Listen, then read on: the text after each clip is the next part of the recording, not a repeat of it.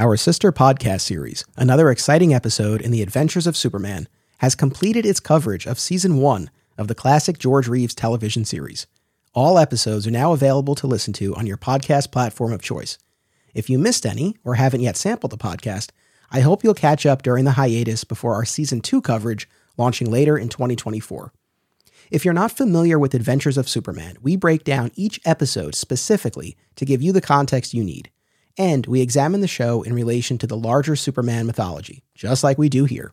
Plus, many of your favorite Digging for Kryptonite guests, like Rich Roney, pop up on the Rewatch podcast as well. If you're looking for some recommendations of episodes to sample, Episode 1, Superman on Earth, with guest Zach Moore from Always Hold On to Smallville, is a fascinating look at an early telling of Superman's origin on screen. Episode 13, The Stolen Costume, with guest Dan Greenfield of 13th Dimension, is one of the most well-known episodes in the show's history, and I guarantee you'll have an opinion about Superman's actions at the end, one way or the other.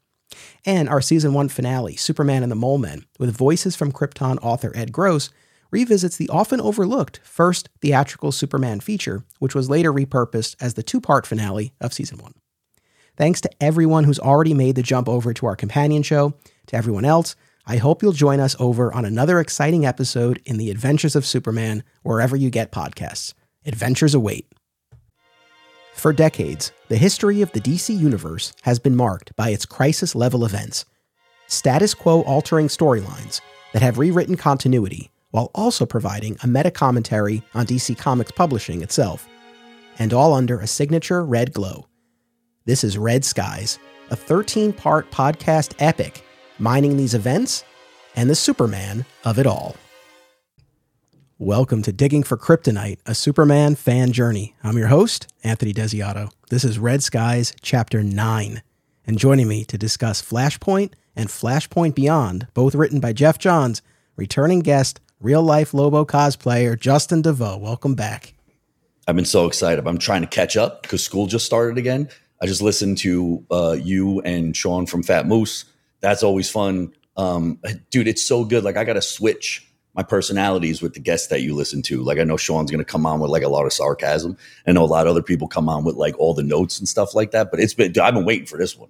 As soon as you asked me, and I made the joke, it was like, if Sarah asked me to do something, I'm like, yeah, but I got this other stuff to do. If my mom's, you got to help me. I was like, yeah, but I got to do this other stuff first. When you're like, do you want to do a show? I'm like, when? Just give me the time. I'll move stuff around. Of course, it's partly facetious, but only partly. But I'm excited. No, listen, I appreciate that. And that's a great opportunity for me to issue a thanks. I always thank the guest and I always thank the audience, but there is another group. I do really want to thank the significant others, in particular the wives and the girlfriends of the guests who come on here, because as the audience knows, these can be pretty epic recordings and we're doing them at night. And a lot of times it's over the weekend. And I know as well as anybody how precious any time is, and especially family time and all of that. So I always appreciate the significant others who let me borrow their guys for these for these recordings. It means a lot. Yeah, before you came on, she leans over, so sweet, and she goes, I just want to let you know, like, I have work to do too, so I know you guys can go on for a long time, but like, she was totally understanding about it. I said, don't worry about it, I get it. Especially this one. Like, we can do shit. I can break night doing this one into tomorrow morning based on the storylines and the connected storylines. Not so much the button, but we'll get into that too. I'm excited. So where do you want to start? Like, I'm ready. Yeah, I'm excited to have you here in particular because I know what a fan of the Flashpoint world you are, and I want to get into all of that. Look, for people who are listening, you didn't just see, but Justin held up a custom Martha Wayne Joker sneaker, and it's incredible. Which, by the way, I would be remiss. My sneaker guy is Eccentric Art, ECENTRIK on Instagram. His name is Elam. He's the sweetest dude in the world. They all come white and he custom paints everything. So you could be like, I want giraffes and jaguars, and he'll make it happen. He made all the shoes for my wedding party. So like, I go to him for everything. Yeah, but you got to check that guy out. He's super talented. Very cool. Very cool. So we're at an interesting juncture now in this Red Skies event.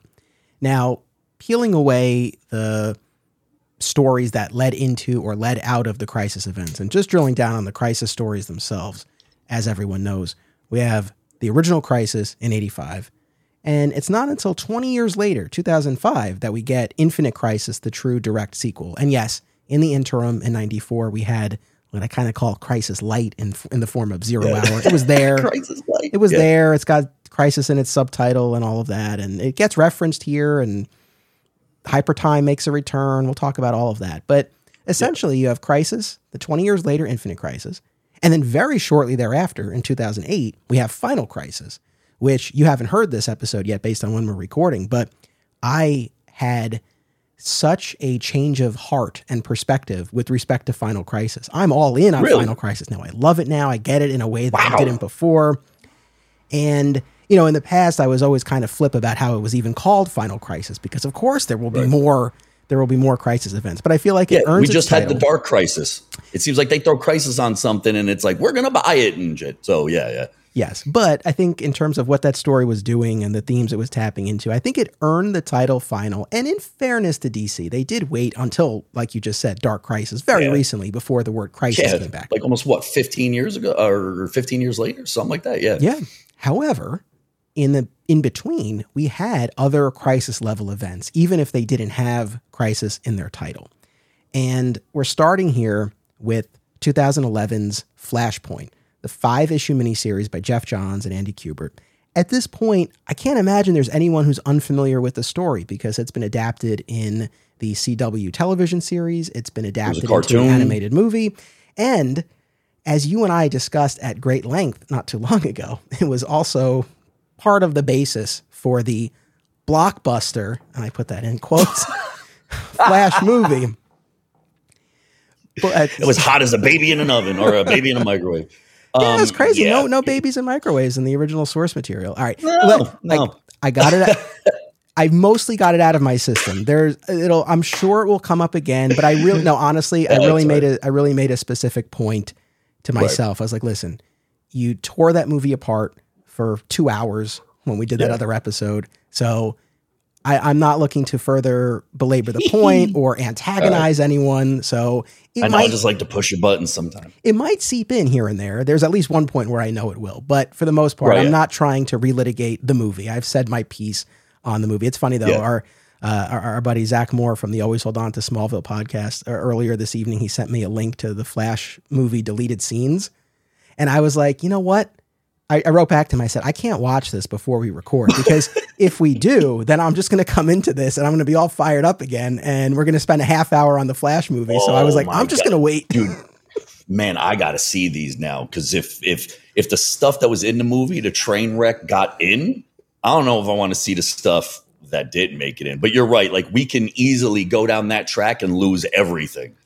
Yes. But in terms of the comic, the original comic, the source material, again, the recently returned Barry Allen wakes up in this alternate timeline, powerless, only to find his mother is alive and the DC universe that he knew is completely askew. And he, of course, assumes that this is a result of the machinations of the Reverse Flash, his arch enemy, only to find that, in fact, it was Barry all along. And like we said, that's been the basis for numerous adaptations. Most importantly, though, in terms of this event that we're doing, this led to the New 52 quasi-reboot publishing initiative that DC followed for a number of years. So there's the story in and of itself, and then there are the larger ramifications. You mentioned The Button. That's a 4-part story, a crossover between Batman and the Flash during the Rebirth era, and we'll touch on that because that continues the story of the Thomas Wayne Batman that we meet in Flashpoint. Right. And then we also read Flashpoint Beyond, which now, just in fairness, I'm breaking chronology a little bit. So as we know with this event, I've been going in chronological order. Flashpoint Beyond is very recent. It would really slot in essentially right before Dark Crisis, I suppose. But since it's such a direct sequel, Flashpoint, it felt appropriate to do this here.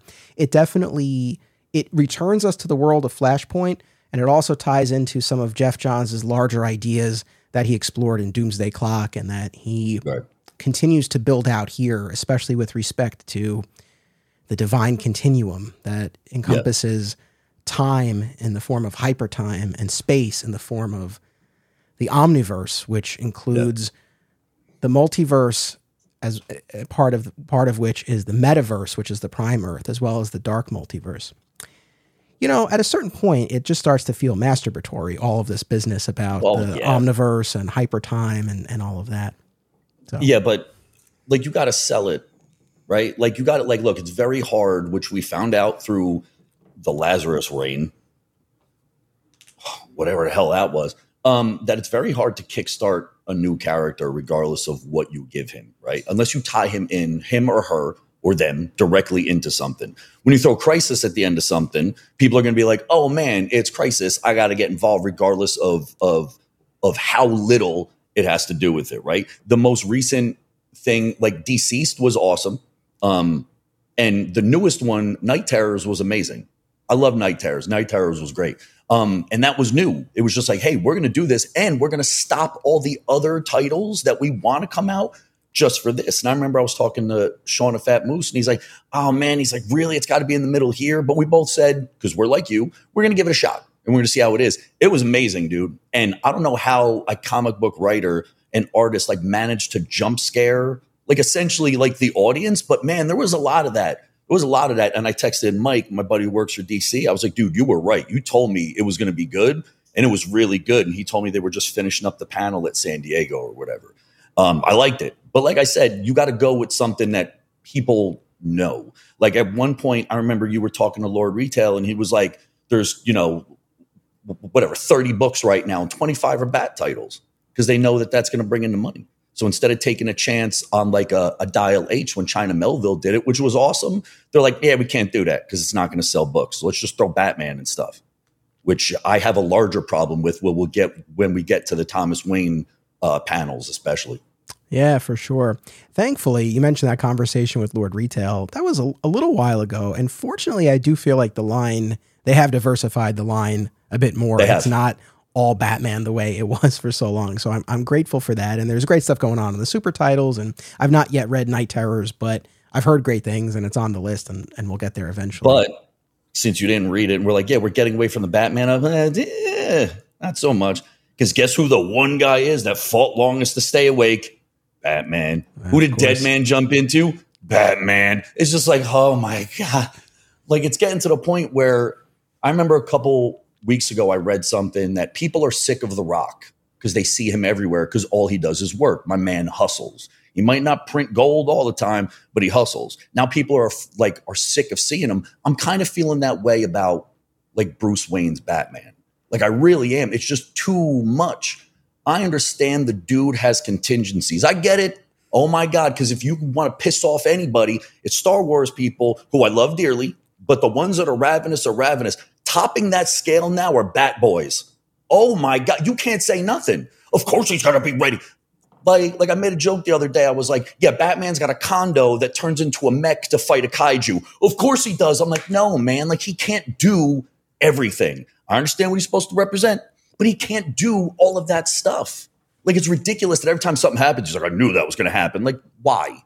Like, why can't I be more shocked for him to be shocked? But instead, especially at the end of like the Batman Who Laughs, it became a headache because, well, you thought you knew, but I'm doing this. I did know that, but you didn't know this. I'm like, oh my God, can we get to the ending? And it's kind of like that where I understand he sells, but at some point, Jesus, man, you got to give it like a rest in terms of, the omnipotence seemingly of Bruce Wayne and his his repertoire of stuff. I hear you, man. I really hear you. Though I will say, when I was saying that it was starting to feel masturbatory, not so much about the Batman of it all or even the event of it all, but really just all of this business about the divine continuum and this further explanation of the nature of the DC universe. At a certain point, it just feels like, okay, I mean, I guess I'm interested to an extent as a lifelong DC fan and someone who does a podcast and talks about this stuff, but even I only get so much mileage out of it. And I'm wondering for the more casual fan, I don't know if it just kind of goes over the head and they don't really think about it much, or if it does put up a little bit of a roadblock. But anyway, that's Flashpoint Beyond. We still have a way to go before we get there specifically. So here's my kind of overall assessment and relationship with Flashpoint itself in particular. Right. I think from an emotional standpoint, with both Flashpoint as well as Flashpoint Beyond, I think the emotional hooks are strong. Barry's grief over the death of his mother, Thomas Wayne's grief over the loss of Bruce in this alternate timeline, and his quest to set things right so that his son can live. I think in both of those stories, the emotional hooks are really strong. Again, when we get to Flashpoint Beyond, all of this whole larger discussion about the divine continuum, again, it doesn't do a ton. Snow globes. It doesn't do a ton for me, but it's fine. It's fine. Yeah. As far as Flashpoint itself, I guess over the years, it's been hard for me to sort of separate the story itself from its role as an event in terms of setting up the New 52. And I know... See, I didn't, but I understand like why that would be the hang up. But for me, nowadays, it seems like I read all this stuff as separate. If it led up to something, I'm like, that's great. But it's more like it was a long, like it spanned every title. And it's like, okay, well, they needed to all right, so they needed to do something. But when I read it, I just read it as like the Flashpoint, thing. I know what it did afterwards, but for me, if I constantly do that, I'll be pissed off all the time. Well, and that's the thing. I thankfully now have gotten to the point. I would say that this was the first time that I really read it. Yes, I'm reading it in the context of these crisis events and knowing what's to come, but still, this was the first time that I think I was able to read it without being angry at it, because again, I remember that experience as Flashpoint was coming out, and we knew the New 52 was on the horizon, and word was coming about how these characters, Superman in particular, was going to be changed. And, I've done an episode on the New 52 Superman, and I really came around on that, and now I can appreciate his place in the larger mythology. But at the time, I was really not on board with the changes that were coming. And so the whole time I was reading Flashpoint back in 2011, it was, and again, I don't want to make it sound like I'm irate as I'm reading it, but it was, again, hard to just sort of take the story for what it was and just get on board with Barry's emotional arc when I'm really thinking about the effect that this is going to have on the entire publishing line and my favorite character in particular. But thankfully now this time I was able to just sort of read it and appreciate it for what it is and really delve into the Thomas Wayne of it all. And that's why I asked you to if you'd be on board with including the Button in this. And I appreciate you saying yes, because between Flashpoint and the Button and Flashpoint Beyond, we spend a good amount of time with Thomas Wayne. Now, of course, as I learned as I was doing my reading, he had this whole other journey in Tom King's Batman run, which I never read, and it was only sort of on my periphery, and I kind of forgot about it. And then I was reminded as I was doing my prep for this and went to Wikipedia and read up and all of that. But did you read the Tom King stuff? Honestly, probably. But the only thing that was fresh in my head for this was I boned up on the Knights of Justice, the Button, and some of the ones that I had access to, a lot of like the offshoot, comics, even the ones like I was just talking to OG Justin. I was like, I like the Deathstroke in Flashpoint. Like he's a pirate looking for his daughter. Like that was cool because it was something a little bit smaller. So no, I mean, I probably did. If you start talking about it, refresh my memory. Yeah, there's probably a good chance. Gotcha. If I understand correctly, I only read the very beginning part of Tom King's run. It's sort of on that long-term list of one day, hey, I'd like to finish it and see what the whole deal was. But I guess at a certain point, I think it's Reverse Flash brings Thomas Wayne over to this reality, and Thomas Wayne ends up working with Bane to try to convince Bruce to give up being Batman. And so he kind of gets... Oh my God, no, I didn't. I swear to God. You know what? There was a time that I stopped collecting, obviously, because I got involved in stuff I shouldn't be involved in. That probably happened. But now that you mention it, Jesus, it seems like I want to read it because I love me some Thomas Wayne. So there's a whole other chapter in between the Button and Flashpoint Beyond, but we still have more than enough to sink our teeth into here. So we'll be good. The last thing by way of setup is that I realize, especially in terms of the true crisis events of what we've covered so far, this is the least Superman-centric, right? Crisis on Infinite Earths, multiple Superman, same thing with Infinite Crisis, very Superman-centric. And even Final Crisis, as we talked about, at its heart, ultimately is a Superman story. And especially when you get into the Superman Beyond of it all. Here, very minimal Superman. We get a very different version of Superman in the form of Subject 1.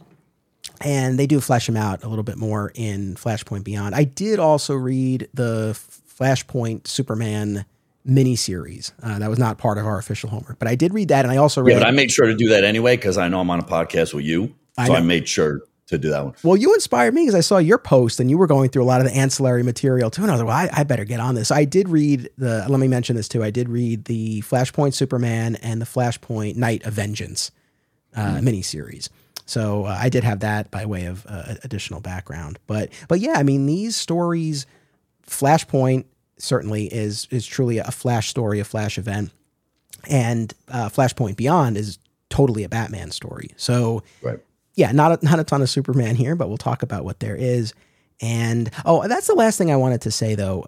Just going back to kind of that overall assessment of Flashpoint, in terms of its function as this event, I think it occupies kind of a weird space because it was not meant to do what it did. It wasn't meant to be this crisis level event that resets the DC universe. There's this great oral history of the New 52 that's on Polygon.com, and this came out a couple of years ago, and they talked to a lot of the key players who were involved, the ones who were willing to speak. There were a lot who weren't. There was a lot of bad blood through all of that. But Dan DiDio and Judd Winnick and Scott Snyder and Robert Venditti, like there were a bunch of people who went on the record and talked about how this all came to be. And the kind of the long and short of it is that it was meant to be, again, this Flash-centric story where the timeline is messed up and then is ultimately set right at the end of it. But they had a new president coming on board in the form of Diane Nelson, and there was this push, hey, we got to get new readers. The market's soft. We need to really shake things up. And at one of their editorial creative meetings, I think the genesis of this was this notion of, hey, when the timeline's reset, this could be an opportunity to tweak this or tweak that. And then I think it just blew up from there. And it became, we're going to change a ton of stuff and we're going to restart every book, including action and detective. And it's going to become the New 52. But I think that was retroactive. It wasn't that this event was built for that. So again, no, it was probably built into it because it was like, well, we already have this going on. So we might as well just throw it all together and do, which is weird because we talked about James Gunn. And how, like, he kind of used, or we're assuming he used this Flash movie, which I will only mention once, as like, look, I need to do the same thing, so we might as well just get it over with, which, essentially is what it looked like. Yeah. So let me ask you, I guess, the personal side of all this, because I know from your posts and just from talking to you and seeing your custom sneaker and custom statues and all this kind of stuff, clearly the Flashpoint story and the world of Flashpoint, the Flashpoint reality really, really grabbed you. So what was it about it that has still to this day, right over a decade later, really seems to speak to you? It was horrifying from start to finish. It was just like first of all, so I have a custom Martha Wayne statue because they were never going to make her. But I bought the Prime 1 Thomas Wayne. He's huge. He's like a third of a scale. He's sitting on a gargoyle. He's awesome, right? For someone that only lived in so many books, I've seen him cosplayed and stuff like that. I always like Elseworld stuff or like alternate world stuff. And when I was like, wait a minute, Bruce died in the alley? And then it was like, wait a minute. So his dad becomes Batman. And when I heard whispers of Martha Wayne as the Joker, I was like, that's taking a shot. And Azzarello, just like, look, I will read the newspaper, like the obituaries if he wrote it. Like, it's just one of them dudes that's just like, I like what he does. And as soon as I saw the art, it's like the very simplistic stuff. And I have images burned into my head from Nights of Vengeance, like when Martha is crying and she puts her hand over her face, and that makes like the Joker smile, and then they split. And then he's like, you don't smile anymore. And he comes home and she has already pretty much cut her face into a smile and then staples it back together. She blames him. He blames her. And all they want is their son back. And when she finds out eventually later down the line, Bruce is alive in another timeline. What does he do? He's Batman. She's like, are you kidding me? Like, it's just like there was no upside. You know what I'm saying? Like the whole thing was depressing, but it was depressing and necessary. If you made them happy, it would make no sense. So Thomas Wayne is trying to die. Like, that's what he's doing. He's like, I don't want to do this. He's like, I'm going to kill people with guns because my kid was shot with a gun and he's got the gun that killed his son in a glass case. And it's just like, I'm going to keep doing this until someone kills me. And I'm going to make sure that all of these criminals know actual fear. Not, I'm going to beat you up and send you to Arkham. He's like, no, they're going in a grave. It's a grave or nothing. And like that kind of raw version of parents. And I read this before Hunter came around. When I read it afterwards, it hit just as hard, but in a different way. Because I'm like, yeah, of course I would. I would. If my kid was gunned down in an alley, I'd throw on the cape and dude, I would do the whole thing. And I was like, no, but people have to die. I'm not doing it to like remove criminals and get them, restored. So I think I saw a lot of myself resonate in both Thomas and Martha. There's an unhinged, like, no, now we're going to kill kids. That's fine. We'll start kidnapping kids and we'll kill them. And then when, Gordon comes in and shoots it, I was just like, there was no upside. It was going to end poorly. It did end poorly. And it's just like, and it was done. Like there was no fan service of like, and they all live happily ever after until Flashpoint Beyond, which was my issue, right? That should have just lived that way. It's just that, like, it almost ended like you got hit in the face with a hammer. And that was it. They're like, we're done. So I think the raw reality of, yes, he'd be using his doctor abilities to torture people. He's probably hopped up on like Tren and steroids and like all kinds of stuff. And he's got a mission, but it's like Bruce's mission, but it's complete. He's just like, no, he's like, I'm not standing for this. People are going to be afraid because they know if I'm out there, I'm not going to break an arm. You know what I'm saying? Like I'm putting people in the morgue or the hospital. And I think it's because I was like, yeah, that's how people should react. That's how people should react. And Martha's diabolical. I say it all the time. Martha Wayne is my favorite Joker. She's my favorite. She didn't just pop up out of nowhere and it's like, no one knows who he is and he's got facial recognition. Then 3 of them showed up, which don't even get me started about that mess. And it's just like, she had a real stake in it. He's like, you never smile. She's like, now I smile all the time. It just seemed like Night of Vengeance was realistically what would happen if somebody died in an alley. You know what I'm saying? Not like and I'm going to, swoop in and, I am vengeance and stuff. Like, no, these two are like, no, my kid died. Now someone has to die. Like someone has to pay.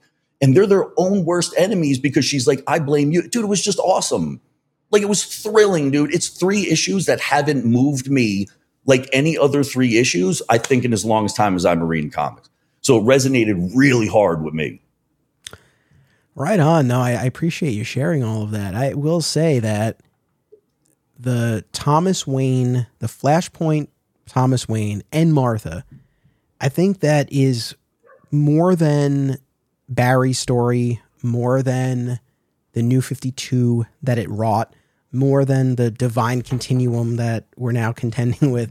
I think that's the legacy of Flashpoint, and I think it's the most compelling aspect of Flashpoint, the Thomas Wayne and the Martha Wayne, because to your point, it's heartbreakingly real and relatable. Yeah. And we can, yes. And just like yourself as a dad, and I know I say it all the time, but yeah, it's totally changed the way I read so many of these stories. Yeah. Typically Superman, but something like this as well. And, of course. And so that just hits in a totally different way. So that's number 1. Number 2. Well, it hit harder than the goddamn Canterbury cricket. I'll tell you that much. Yeah, I did not get that far into the I ancillary did, because material. I told you I was going to as a joke, and I reread it, and I was like, okay. But I told you I was going to, so I did it. I appreciate that. Here's the thing, and I want to circle back to Thomas Wayne, but I want to say this in a nice way because I know it's not easy to make comics, right? So I don't say this in a dismissive way. But I remember when Flashpoint, of course, I remember when Flashpoint was coming out. So you had your core 5-issue miniseries, and then this wasn't your typical event where Green Lantern 86 was a Flashpoint tie-in. Instead, they had these miniseries that explored the world of Flashpoint. And I think I just kind of had an instinct, and certainly I was flipping through them at the comic shop and all of that, but I think I just kind of had an instinct that they felt skippable, right? And I'll just kind of leave it at that. And now I do have to say Night of Vengeance was really strong. So I think that's an exception, but I don't think that's necessarily reflective of the quality of the rest of the miniseries. And like I said, I read the Superman one. I don't know. It really did not. Yeah. It did not do much for me. I'll kind of leave it at that. But but anyway, with Thomas and Martha Wayne, I think the other aspect of it is it's such a compelling rendition. It's this alternate take. It's this spin. We're flipping the Batman origin story where Bruce dies and his parents live. One becomes Batman and one becomes the Joker. But separate from being this alternate take, it is truly compelling in and of itself. Like if we never had the typical traditional Batman story and this was what we got, it works. It totally works. And so I think that elevates it as well. And I don't even know if they had the foresight to be like, people are going to love this so much.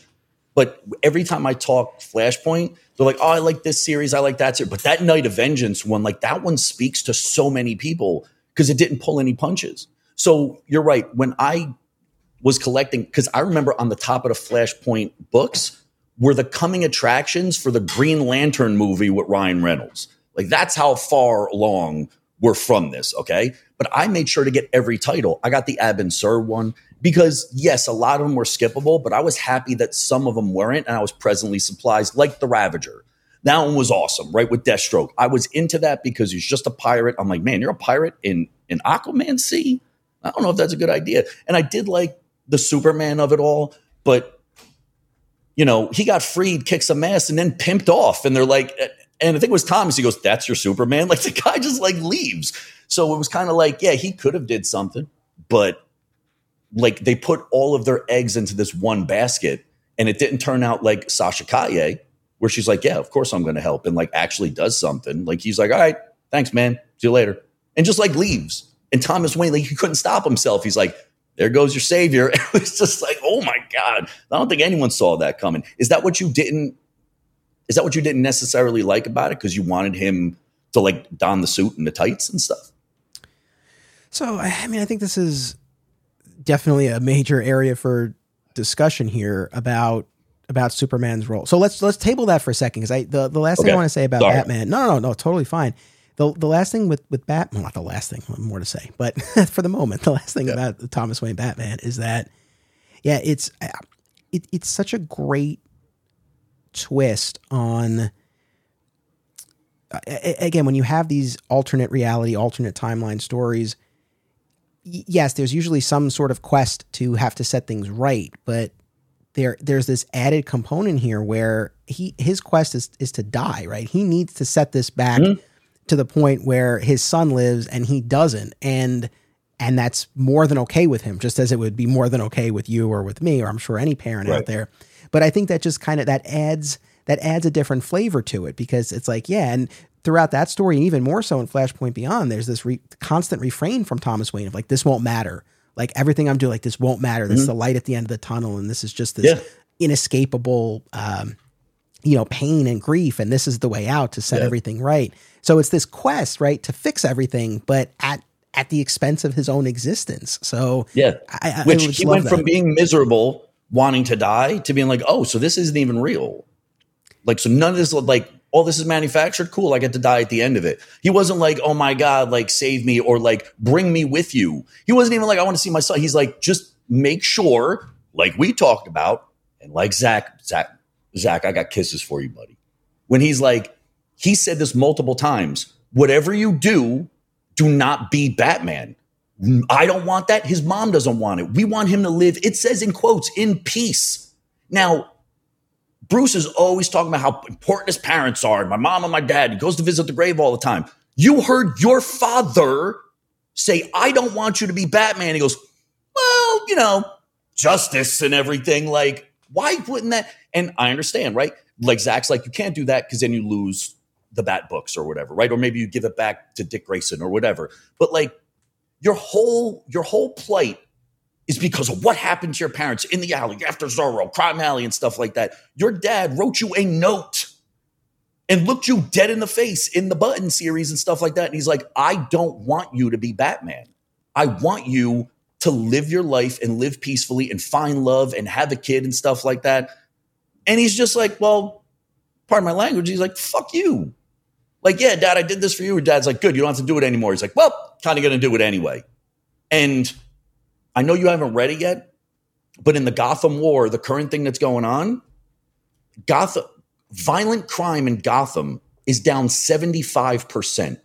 The big wigs like, Riddler, Mad Hatter, they don't have henchmen anymore. All the henchmen have left, and now they work for Selina. She's like, they're only robbing rich people. They're only robbing the rich. Stuff that they like insurance will pay off for. She's taken all of these thugs, criminals, violent offenders off the streets. When Bruce comes back from his other multiverse romp with a fake hand, he got mad. All crime is crime. Son, it's down 75%. You got to chill out. And like, he kind of like, and I think it's Chip Zdarsky writing it. Like at one point he just jumps off the roof and he's like, no. Like, what are you throwing a tantrum because you're the one who didn't do it? And he's like, all crime. Okay, but if she stops doing what she's doing, now it's going to go back up again. You've been operating in Gotham for how long? Things just continue to get worse. No one's afraid of you. And it's just like, how long are people going to make excuses for that, right? How long are people going to make excuses for, oh, he's going to send them to Arkham and they're going to get better and blah, blah, blah. Like, listen, I know it's a comic and we can write them in our heads if you want to. But at some point, that reasoning is going to start getting stale with a lot of people. Like, look, man, what she's doing is working and the entire Bat family essentially is behind her. Even Tim Drake is like, she's making a good point, man.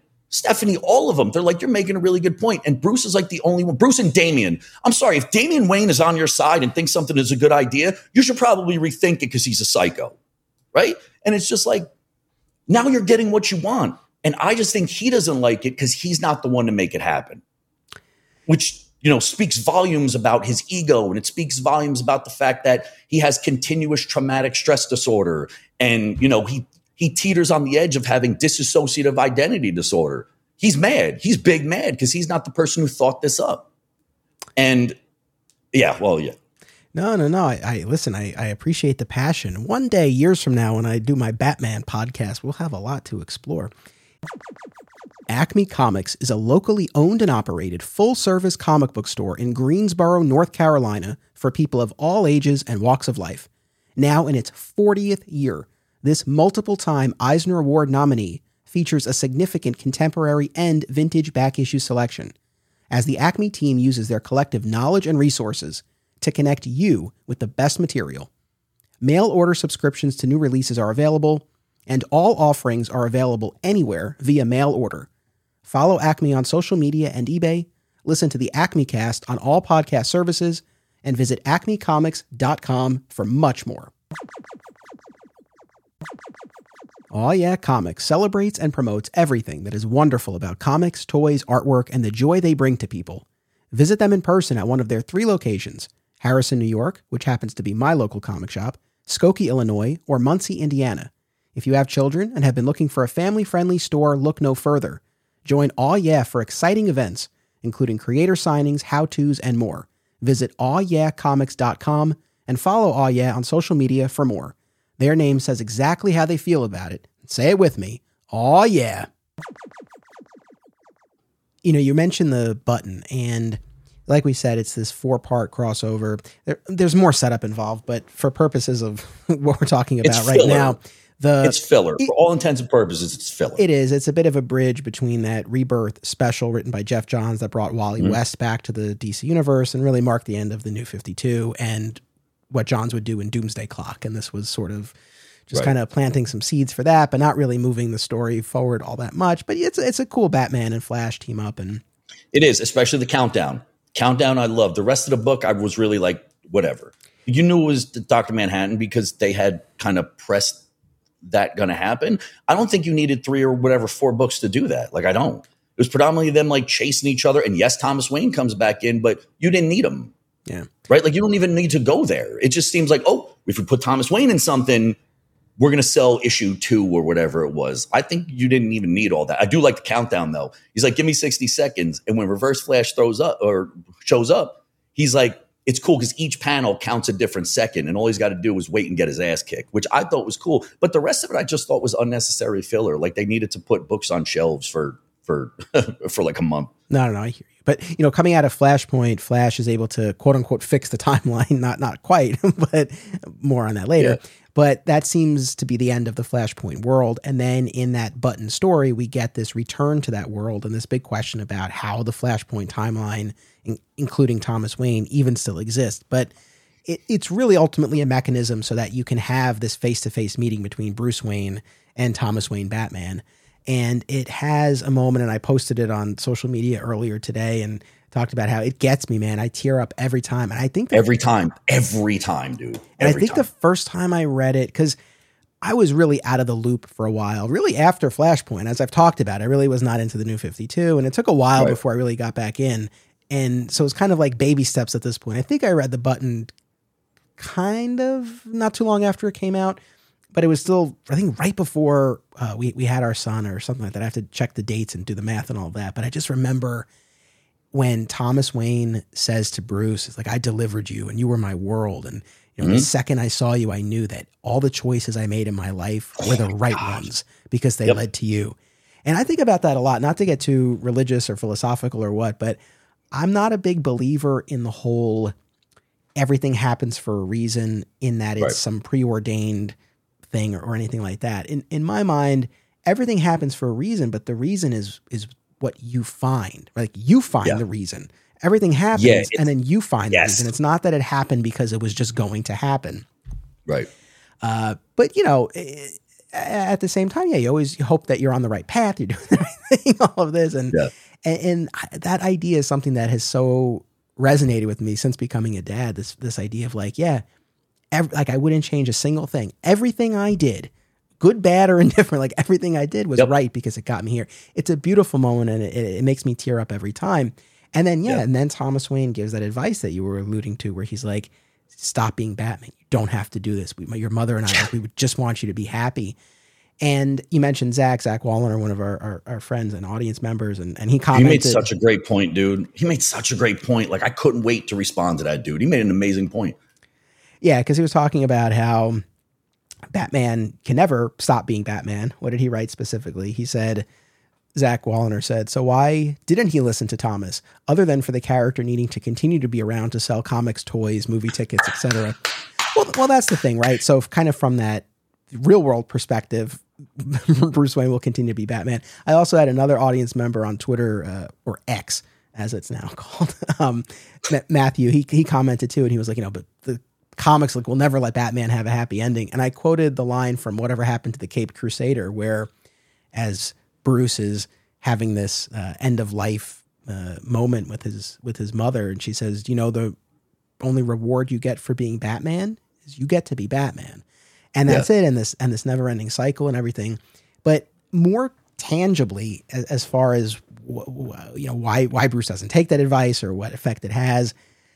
I mean, I feel like, I don't know, this cuts both ways. On the one hand, to your point, to have gone most of your life without your parents, having lost them in the most traumatic, horrible way possible, to finally have this opportunity to get some parental guidance, right? You would think, okay, that would land and I might follow directly from your dad. Yes. Who watched you die, because he doesn't know what it's like.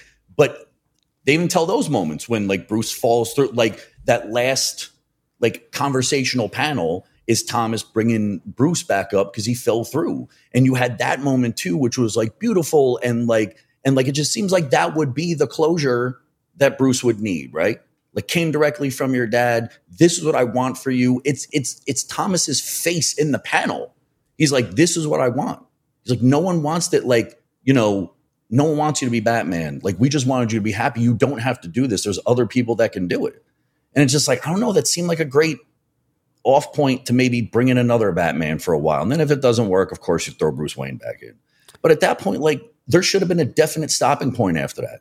Like, in my opinion, there just should have been. No, I mean, I hear you, but I guess the flip of this, because I was saying, it cuts both ways, and I feel like the other way is if you have devoted yourself to this cause, to this ideal, at least in part to honor these people you lost. Like, it's your whole reason for being is to be Batman, and then you're told by the person whose words you crave the most, what I mean. and whose approval you crave the most. No, but I'm saying, but I could see it going the other way where it's like, hey, you know, this is who I am. This is what I do. I do it for you. So this idea of like, I mean, yeah, that is unbelievably selfish. Then, if the person or look, I'll give you a real life example. Right, your boy gets older. Right, you're working or whatever. Right, I don't want to be like your Batman because then I kind of tell you right. And say you keep working, you want to retire. Oh no, you don't want to retire. He wants to retire. Right, and he looks at you dead in the face and he goes, like, Dad, I got it, man. Like, you don't have to look out for me anymore. Like, I got money. I got a girlfriend. I got all that stuff. What would make me most happy is for you to be home so I could stop by at any time and see you. You're going to tell him no and keep working?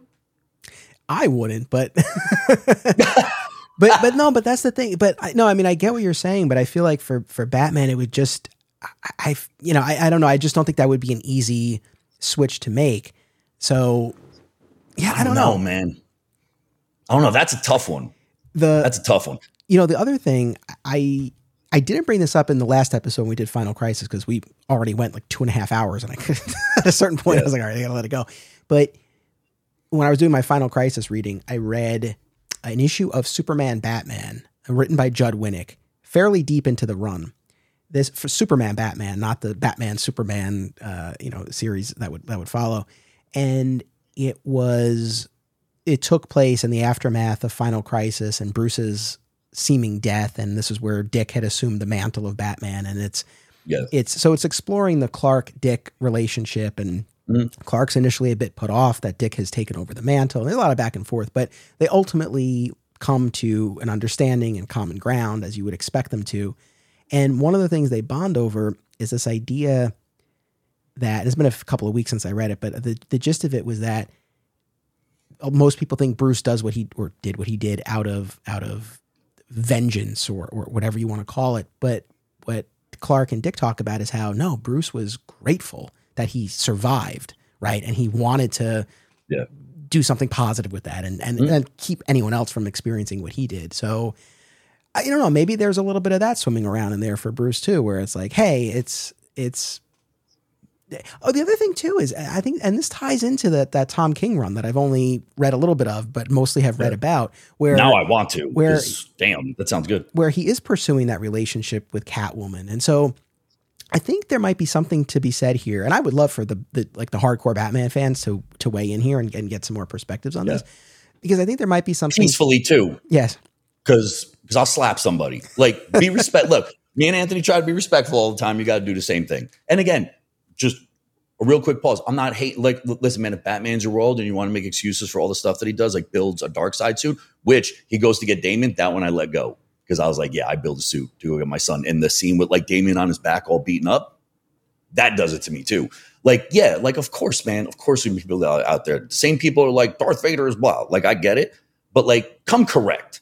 You know what I'm saying? Like, have an adult conversation. All right, guys. I got to say, very limited acceptance. We have an awesome audience. And I feel like anytime people are expressing a different opinion, it's always, they're cool. And we have a good back and forth. And I appreciate that. So, but that's all to say that I think maybe one of the things that Tom King was getting into was this idea that Bruce could be happy while still being Batman, right? It's not an all or nothing sort of thing. And so anyway, there's that whole piece of it. But just going back to Thomas Wayne and our perspectives as fathers, I know you'll appreciate this as the Jersey guy that you are. The Jay and Silent Bob reboot movie where they encounter Ben Affleck's Holden character at the comic convention. And for people who've seen the movie, you know exactly where I'm going with this. But his speech? Affleck's character gives this whole speech about how you grow up and you're the star of your own show and you're Bruce Wayne, right? And then you get older and you have kids and you realize, no, you're a supporting player in their story. Yep. You're the Thomas Wayne. And I have that recorded. Dude, I screen recorded that on my phone. It's one of the best speeches I've ever heard before. And I bawled like almost the entire time to it because he nailed it, dude. He nailed it perfectly. He really did. It's my favorite scene of the movie, hands down. And it totally resonates. And it's definitely something I had in mind as I was reading this because, again, look, over the past few years since becoming a dad, I've done a ton of Superman reading. Yeah. Not a tremendous amount of Batman reading. Oh, really? More? No kidding, really? But when I do read, and this in particular, this more than anything, right? We're actually given a story, multiple stories from the perspective of Thomas Wayne. You realize, it's like, I'm not at the point in my life anymore where I read this story from Bruce's perspective. It really has flipped. And so, all of that just spoke to me so much more. Now, look. And remember, when they're like, Thomas, we need you. We're like Cyborg and his whole clique. We need you. We need you. We need you. The hero to hero. Thomas Wayne looks at them and goes, I'm not the hero of this story. He's like, I'm a guy who's been like murdered and like tortured by my own pain. He's like, I believe the direct quote at one point is like, I have too much blood on my hands to be the good guy. Like, that's realistically the truth. And it was just those simple, like hard hitting, like where everyone's like, we need Batman. He's like, dude, like, you don't understand. He's like, you don't. And I don't want to do it because I'm not the good guy. I'm not the hero. Like, what don't you guys, like, I am a victim and I'm a product of what happened. Like, I don't want to be the hero. Like, you guys keep saying that. Like, I'm not a hero. I'm not a hero. When he says, I'm not whatever Gotham's need me to be. Right. But when Thomas says it, I believe it. Sometimes when Bruce says it, I'm like, dude, you like being on lunchboxes. Stop playing. And now I'm not saying that's all the time, but like, ain't no Thomas Wayne lunchboxes out there. Like, no one got Thomas Wayne. Like, if you live in that world, you don't have a Batman poster or Thomas Wayne in your house. You're shit scared to do anything because Thomas Wayne is out there. You know what I'm saying? Like, that Batman don't play. But I like how he's like, dude, I'm not the hero. He's like, I'm not, dude. Like, I'm not even the good guy. Like, I'm doing what's necessary. Like, dude, he's such a G, dude. I love Thomas Wayne. Yeah, he's a broken man. There's a line in, I think it's Flashpoint Beyond, but I forget exactly which miniseries it's in. But he says that it's like he's drawing a line between what Bruce is doing in his reality as Batman versus what he's doing in his reality as Batman. And this notion of, it's different when it's your child as opposed to Bruce who lost his parents. And it's like, to lose a child, it's like, you don't get over that. Like, it's not the same. And so, for him, it's just about this pain and punishment, and the light at the end of the tunnel for him is the end of his existence because it means his son will live. So it's endlessly compelling. Like I said, I don't want to harp on the Flash movie, but we talked about this when we covered it, and I'll just reinstate it now, having reread the source material. It is baffling to me that they gutted, and we'll get more into the Flash stuff in a moment, but they gutted Reverse Flash and the Thomas Wayne Batman piece. Yep. To be honest, I'm surprised they even kept Barry's murdered mother at the rate they were going. I think, so, but since we're talking Thomas Wayne, it's like, it's such a gripping part of this story.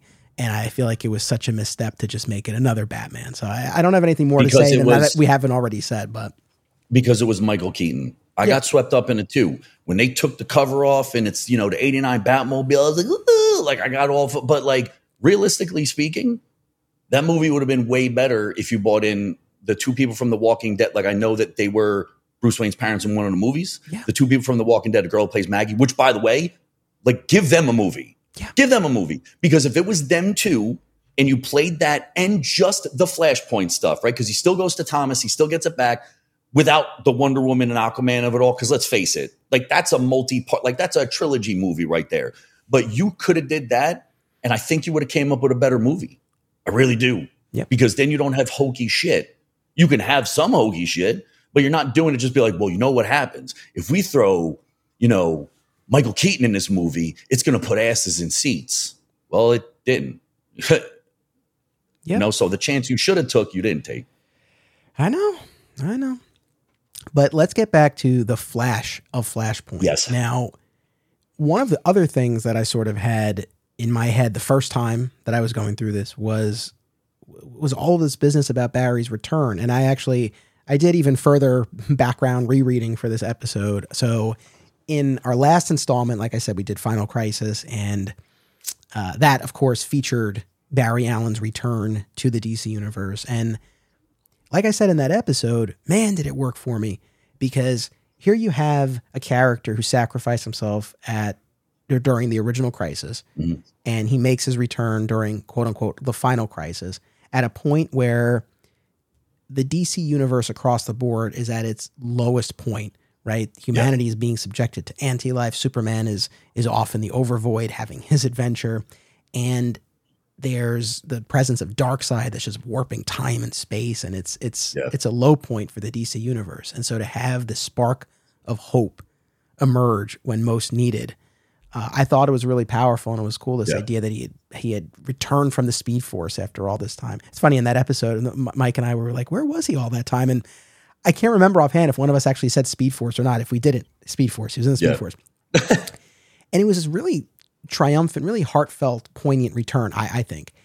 And then Grant Morrison, right, who wrote Final Crisis, hands the reins over to Jeff Johns for the Flash Rebirth miniseries, and then a 12-issue Flash series with Francis Manapul on art that then leads to Flashpoint. And so I reread Flash Rebirth and that 12-issue Flash ongoing series.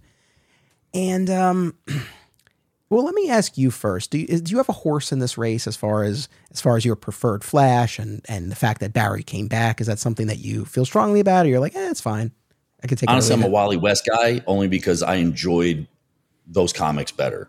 Like, I can kind of take or leave Barry Allen. Like, it's really not a big deal to me. But Wally West was always kind of my dude. And for no other reason than, A, he provided like a really good, like a really genuine humor to things. Like, it didn't seem forced.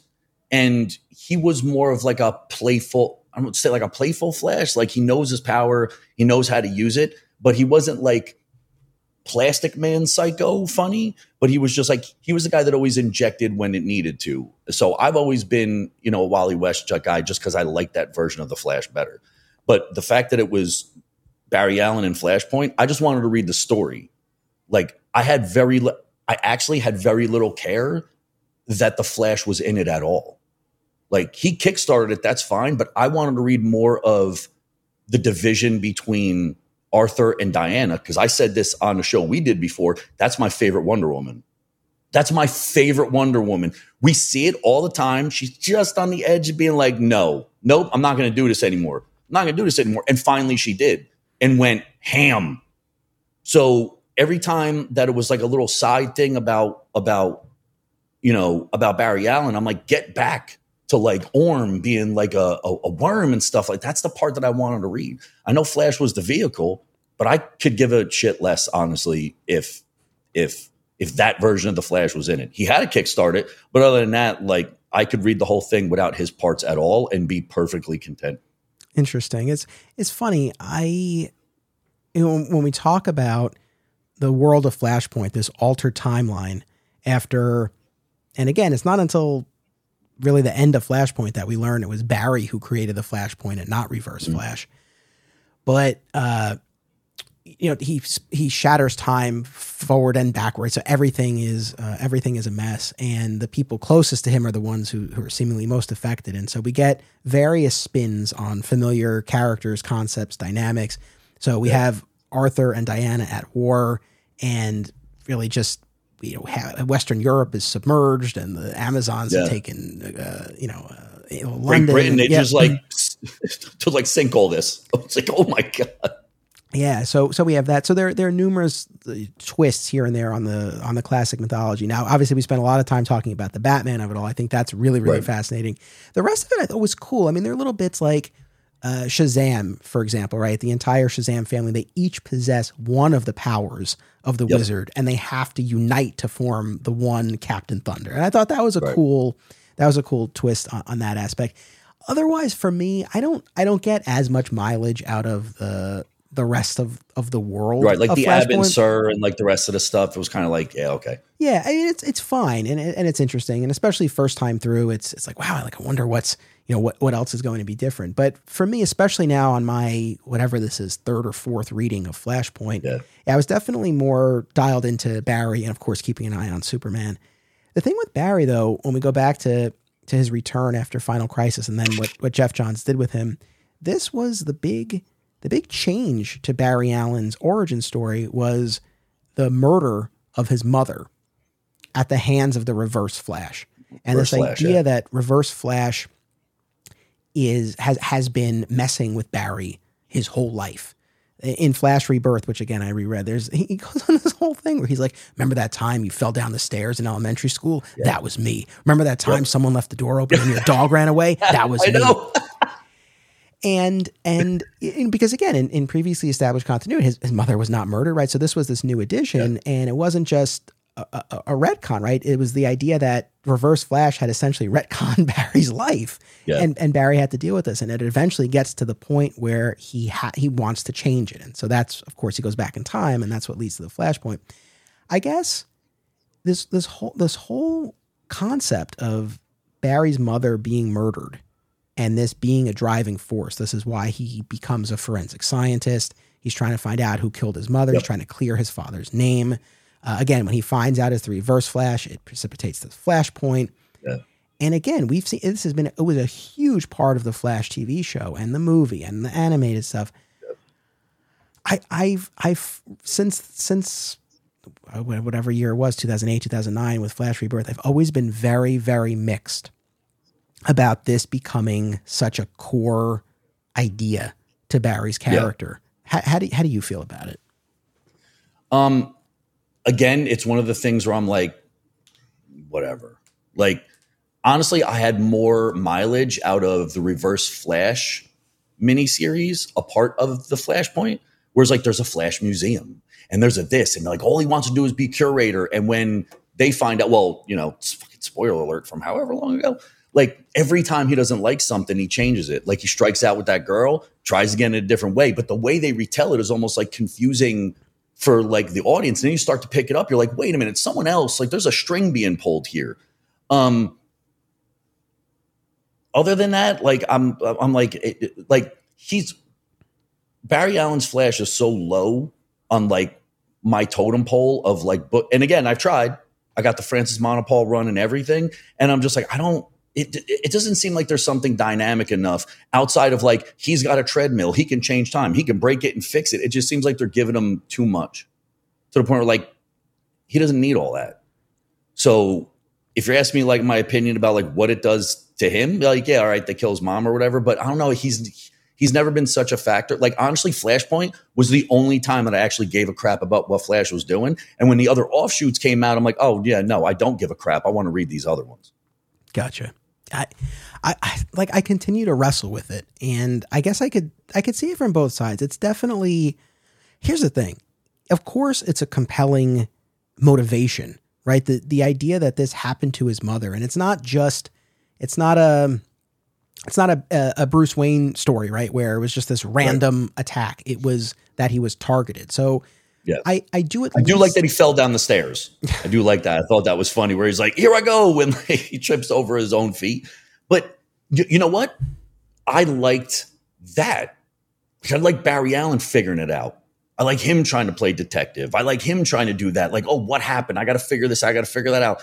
And then, gets hit with lightning and they try to reinvent the whole thing. But I liked him struggling because you realize how much he focuses on that power to do everything, right? But when he had to do it on himself, all he did the whole time was try to get that power back. And I understand why, right? Like you need speed, like, it's like, I don't have Speed Force anymore.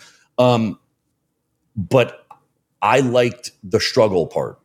I did, because he's always like, well, I'm going to use this. I'm going to use that. Like you didn't have any of that shit. Plus, do you want to be in a world where your mother doesn't exist? Because that's real.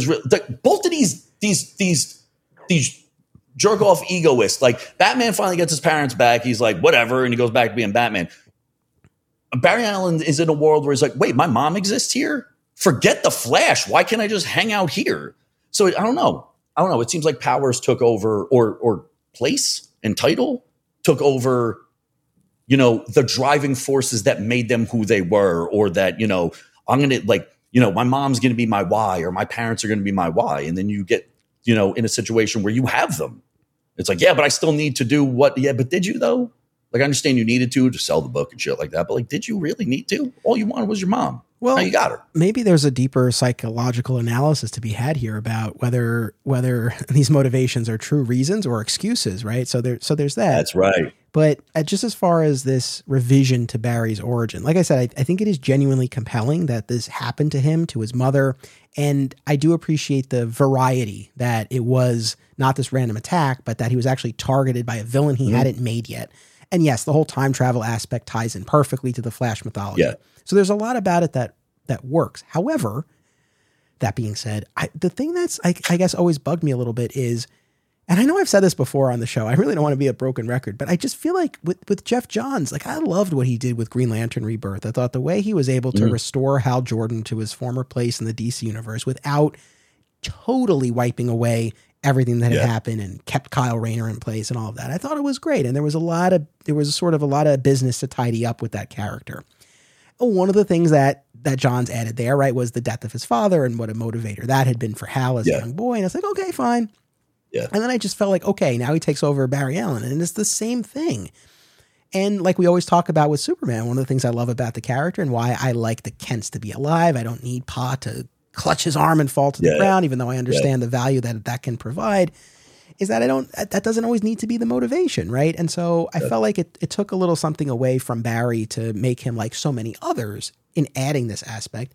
There's also the fact, as much as, we chuckle as we talk about Reverse Flash pushing him down the stairs as a kid, but it also becomes the thing where I'm like, he's just like the Jeff Johns take on the Barry origin and the Reverse Flash's role in it. It just makes Barry such a victim over and over. And I don't, again, Wally is my Flash, so it's not like I'm so beholden to Barry, but I just feel like the character deserves better. But like, don't you think that like the Reverse Flash to Flash is like the Joker to Batman? Like, I understand art, but that's not what I mean. I mean, like, Joker is in love, almost infatuated with Batman. Got to keep him around. We're the dynamic duo, like we're the anti-dynamic duo and stuff like that. Everything I do for you, so you can continue to chase me around. All that stuff, like all from the playful stuff of pushing you down to like, I'm going to try and make your life miserable because I want to be around you as much as possible. Where like it's this same like pseudo obsession. Dude, he wanted to be the curator of the Flash Museum. It was his hero, right? And it's like, no, now I can do this and I can do better at this and I can do better at this. But at the center of that, there's still this like uncanny obsession with him that is really the same relationship. There's definitely I don't dispute that. I think there's definitely an obsession. I don't think it's quite as ideological as it is with Joker and Batman, because with Reverse Flash, there is a very tangible component here where he can mess with Barry endlessly. And one of the things that Reverse Flash can do that Flash cannot is Reverse Flash can go back and change history. Typically that's a no-no and time fights back. But Flash Rebirth establishes this whole idea that when Barry Allen became the Flash, he didn't tap into the Speed Force. He created the Speed Force. And with every stride he takes, the Speed Force grows and powers generations of speedsters. And in Flash Rebirth, Eobard Thawne recreates the experiment that gave Barry his powers and creates the negative Speed Force. And the negative Speed Force has these different qualities and allows Thawne to tap into these other powers. He can adjust his age, for example. And in that Flash series, there's this whole bit he poses as a kid and then he reveals himself. And he also has the ability to go back in time, but he can't kill Barry because he needs Barry to be alive so that he can ultimately become Reverse Flash. And I think, again, he needs him.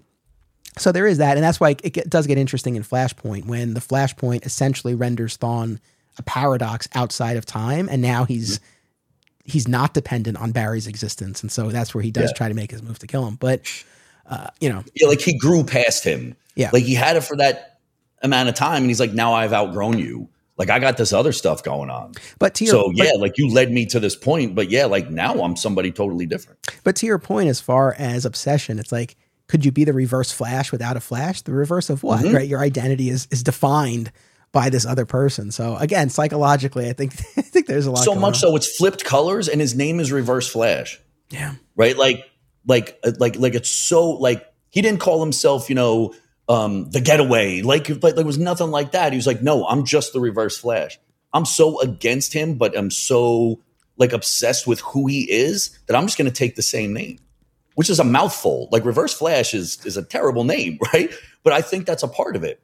Yeah. It's a terrible name, but it has to be that name. It's got to be that name. I will say that, it's easy to read the story now. We know the beats. We know what's going to happen. We've seen it adapted. But the reveal that it's Barry who caused the Flashpoint, I think really was a great twist. I mean, I do have to say, like, again, when the story starts, so the end of that Flash series that preceded Flashpoint, Barry's visiting the grave of his mother, and then we see lightning strike, and we see what appears to be the silhouette of Reverse Flash saying everything will change. And then Barry wakes up in Flashpoint in this world, and he doesn't have his powers. He still remembers how everything's supposed to be. He hears that there's a skirmish downtown, and he races trying to change into the Flash. Obviously can't, trips and falls, probably Reverse Flash tripping him. Yeah. And he runs into his mother, who's alive in this timeline, and he quickly is putting the pieces together, right? She doesn't know who Superman is, but she knows Batman, right? He goes to try to find Iris, and she's with another guy. And so, he's piecing together what's going on. But Batman, of course, is always your first stop when you're trying to solve a mystery. And so then, of course, there's all this business with Barry, with Thomas Wayne's help. And again, Thomas Wayne almost kills Barry initially. Yeah. When he finds him in the Batcave. He just keeps beating me. He's like, you're crazy. He's like, there's no such thing. You're crazy. What are you doing here? How do you know this place? And just continues to beat him senseless. But the notion that, hey, I come from this world where your son is alive, right? That's enough to get Thomas to go along with this insane plan. That was the breaks. Right. Instantly. Because at that point, he's like, maybe it's not true, but it's enough to want to know more. Because he's like, I know Bruce, which would make no sense. But, well, I mean, I guess if you lived in that world, you would know that. But like, he started to get very specific about it. Yeah. And he's like, so what does he do there? And he's like, he's Batman. And it's just like, whoa, like, I'm sure that is not what Thomas Wayne wanted to hear, dude. It's not what he wanted to hear. So it's kind of like, yeah, so I'm damned if I do, I'm damned if I don't, right? Like, my son's Batman, which is terrible, but I can go or he can go. And that's where we talk about like the father sacrifice, right? Like, I'd much rather be the one to just like, I hate my existence as it is.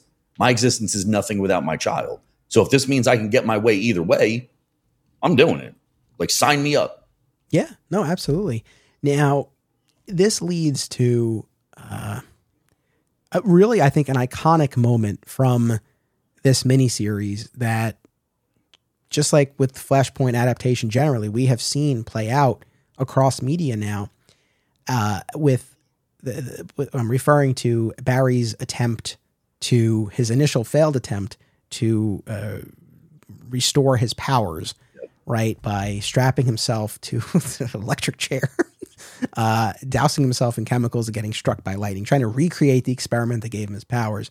And issue 2 ends with him just fried to a crisp on the ground. Yeah, that's what I was going to say, man. That was awesome. And, it's funny because on Facebook, you get your memories, right? And it shows you what you posted on this date and all the years past. And so whenever the anniversary of Flashpoint comes around, my old posts will come up in my memories. And, there was a little bit of snarkiness there when that story was first coming out, largely because of, again, my frustration with this impending New 52. Of course. Right. And I definitely had a lot of fun at what I perceived to be Barry's stupidity in terms of bringing about the Flashpoint, frying himself, thinking that he fixed the Flashpoint, but he actually didn't because it led to the New 52. Now, of course, in Doomsday Clock, we'll learn it was Dr. Manhattan who was actually manipulating events, and we can't lay all of the blame at the feet of Barry. Nevertheless, I had a lot of fun at Barry's expense in those posts. And as I was doing this reread, I said to myself, okay, you weren't a kid then, but you were a lot, you're like, what was I, 24 when I was reading this? And I'm sure I'll approach this a lot more maturely now. And I'm not going to find this funny. And I kid you not, man, turn the page at the end of issue 2.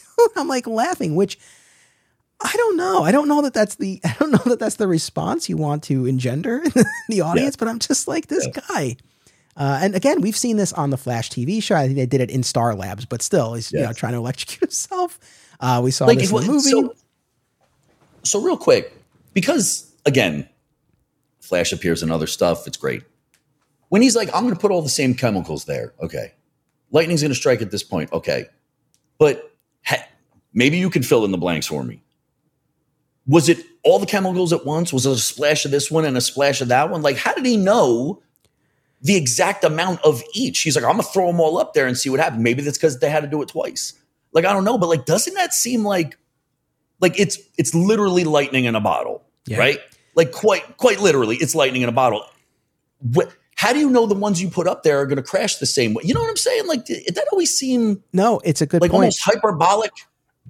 It's a good point because in Flash Rebirth, it opens with a mystery figure. We later learn it's Eobard breaking into the Central City Police Department, the forensics unit, and killing the techs who were there and grabbing specific chemicals during the storm. And then he's doused in it and all of that. So based on that and what we see in these Flashpoint stories, it seems like, no, it's a specific and knowable and known by Barry, at least, and Reverse Flash, set of chemicals that when electrified will generate these powers. And I don't like that. I think there really needs to be this element of chance or whatever you want to call it. It's not that, oh, hey, anybody could do this if you have the right chemicals and electricity. It's like, no. It needs to be this right moment, right place, all of it. Which I guess is played out of the fact that he had to do it twice. Right, like maybe they're like, look, he can't get it right on the first shot. Like he just can't. Because he didn't say which ones. He just said, these were all the ones that were here, and we'll roll the dice and see what happens. So I guess the nod to that is it didn't work the first time. And the second time it was like, hey, it worked. But even that is a shot in the dark. You know what I'm saying? But listen, I understand you got to keep the book moving. But I'm like you. I'd be more happy if, like, you know, if it was Star Labs put something there and it was unstable and they didn't know what it was. And it was one thing and that thing. I just think having all this stuff up there and be like, maybe it's going to work. I don't know. That just seemed like a straight, like even for a comic where, you know, people are flying around and shit. Like even that, I was like, that's kind of a reach. Fat Moose Comics is New Jersey's best and oldest comic book store. Established in 1982 and under new ownership since 2020, Moose sells a wide selection of new and old comics from every publisher, action figures, graphic novels, posters, statues, and more. If you're looking for something and they don't have it, they can probably get it for you. They know a guy. Visit Fat Moose in Whippany, New Jersey the next time you're in the Garden State. And be sure to reach out via the Fat Moose Comics Facebook page. Filmmakers and movie fans alike should be sure to attend these film festivals: Brightside Tavern in Jersey City, Hang On to Your Shorts in Asbury Park, Point Lookout on Long Island, and In the Cut in Bloomfield, New Jersey. On a personal note, my short film, By Spoon, the J. Mizell Story, played at these fests, so I know firsthand what fun and well-run events they are. Submission information for filmmakers, as well as details about the festivals, can be found at filmfreeway.com. Follow the festivals on social media for news about events, discounts, tickets, and more. Also, listen to the Hang On to Your Shorts and Cullen On Film podcasts, available via a shared universe network. Thank you to all members of my Patreon community for supporting this podcast. If you like what you hear and are not a member yet, please consider signing up today at patreon.com/Anthony Desiato. We offer a variety of monthly reward tiers, and discounted annual memberships are available too. Beginning at the $1 level, you can listen to Digging for Justice, my exclusive DC movie rewatch podcast. Click the link in the show notes for more. If you're looking for other ways to support the show, leaving a rating and review on Apple Podcast goes a long way and only takes a second. You're also welcome to join the conversation on social media via the links in the show notes. Last but not least, we are an affiliate of BCW Supplies, so the next time you need to restock on comic book bags, boards, boxes, and more, be sure to use promo code FSP to save 10% on your order. That's FSP for Flat Squirrel Productions. It helps support the show too. Thank you. I do have to say, though, and I'm jumping ahead to Flashpoint Beyond, but when Thomas Wayne wakes up and finds that he's back in this world of Flashpoint that was seemingly wiped away, again, instantly, he's like, well, I have to find a time traveler. I have to set this right. And of course, it starts with Barry Allen, who in this reality is just a normal forensic scientist, doesn't have much of a life or social life, no love in his life. So it's a bit of a downtrodden existence, but he's out there. And, you know, like Thomas straps him into the chair and he's got the chemicals and he's going to electrocute him and all that.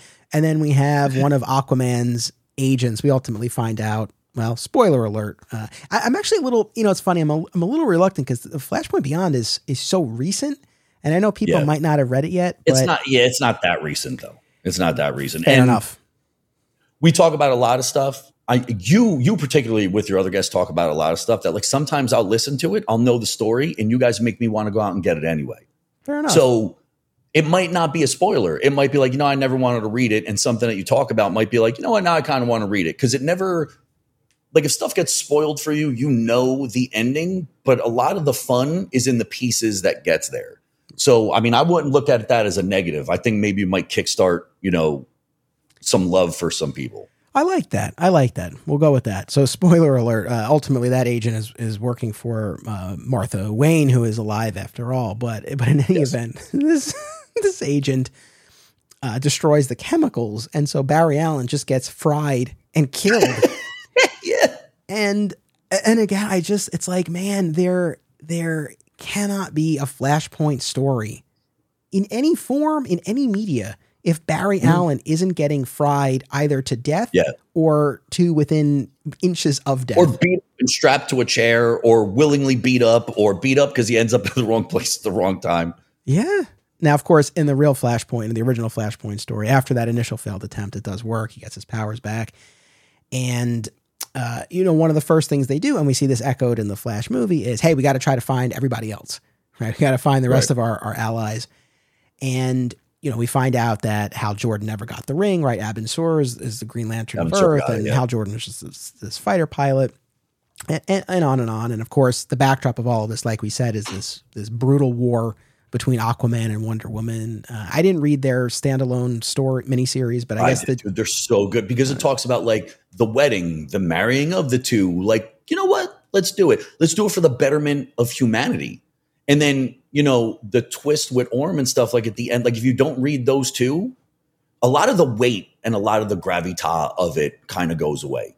Because it's just like, damn, it's a double betrayal. Like, that's crazy. And you guys just sat here and watched it happen. So if you didn't read it, like that's fine. But I'm telling you right now, it does.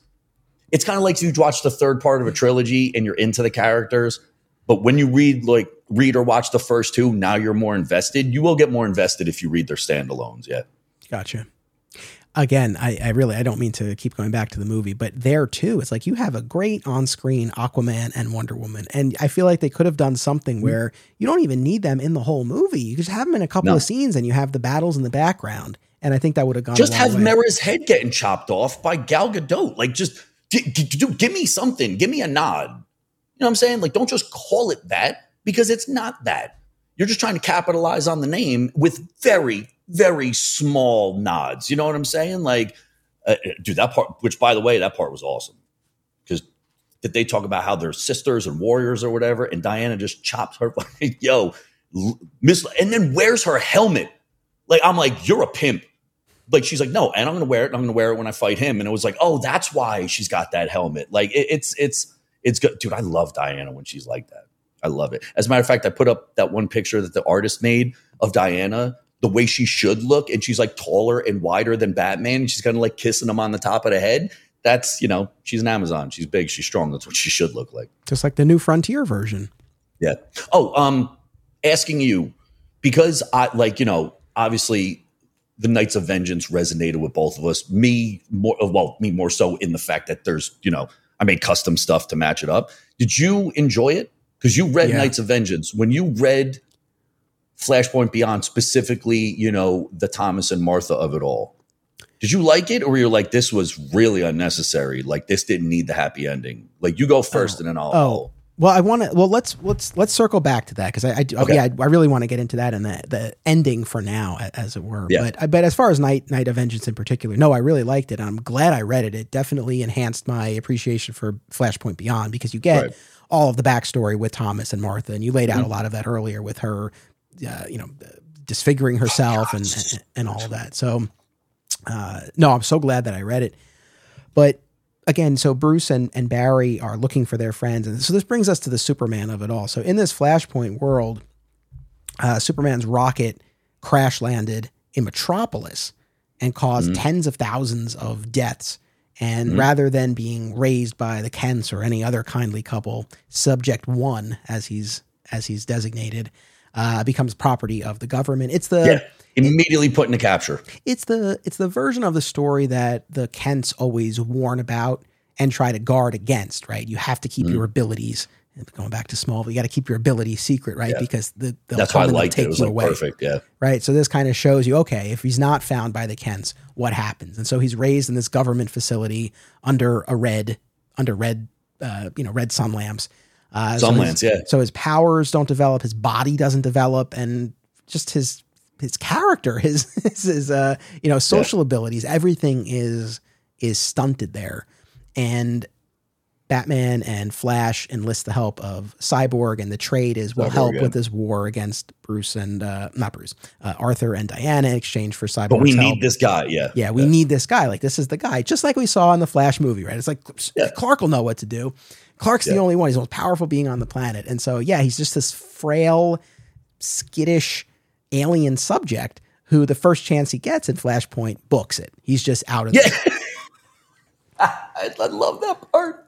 It's amazing. Now, look, ultimately, in the end, he will come back at the climax, and he will intervene. And I forget exactly what he attacks one of them, right? Or Aquaman or Diana. Yeah. I know it's one of them, but I got so caught up in the side stuff. I know how it ended with the sword and the stabbing and stuff like that. And I know ultimately what like the final panels look like, but I forgot who he attacked. I think he was attacking people on both sides, but I think it's because someone attacked him first. Yeah. It's probably the Amazons, to be honest with you, because he's a floating guy with superpower. And and I know you read and reread that this Flashpoint Superman miniseries gives us more of the backstory. And there was there was a soldier who underwent this procedure to become this superhuman, asset for the government, and then went crazy. And there's a lot of back and forth. And Kal-El had this meeting with Lois Lane, but she ultimately died in front of him. The other piece of this, I guess the one bit of value that I got from the Superman miniseries was that Sam Lane, of all people, he's been depicted different ways, across time and media, but here this was actually kind of a kinder, gentler Sam Lane.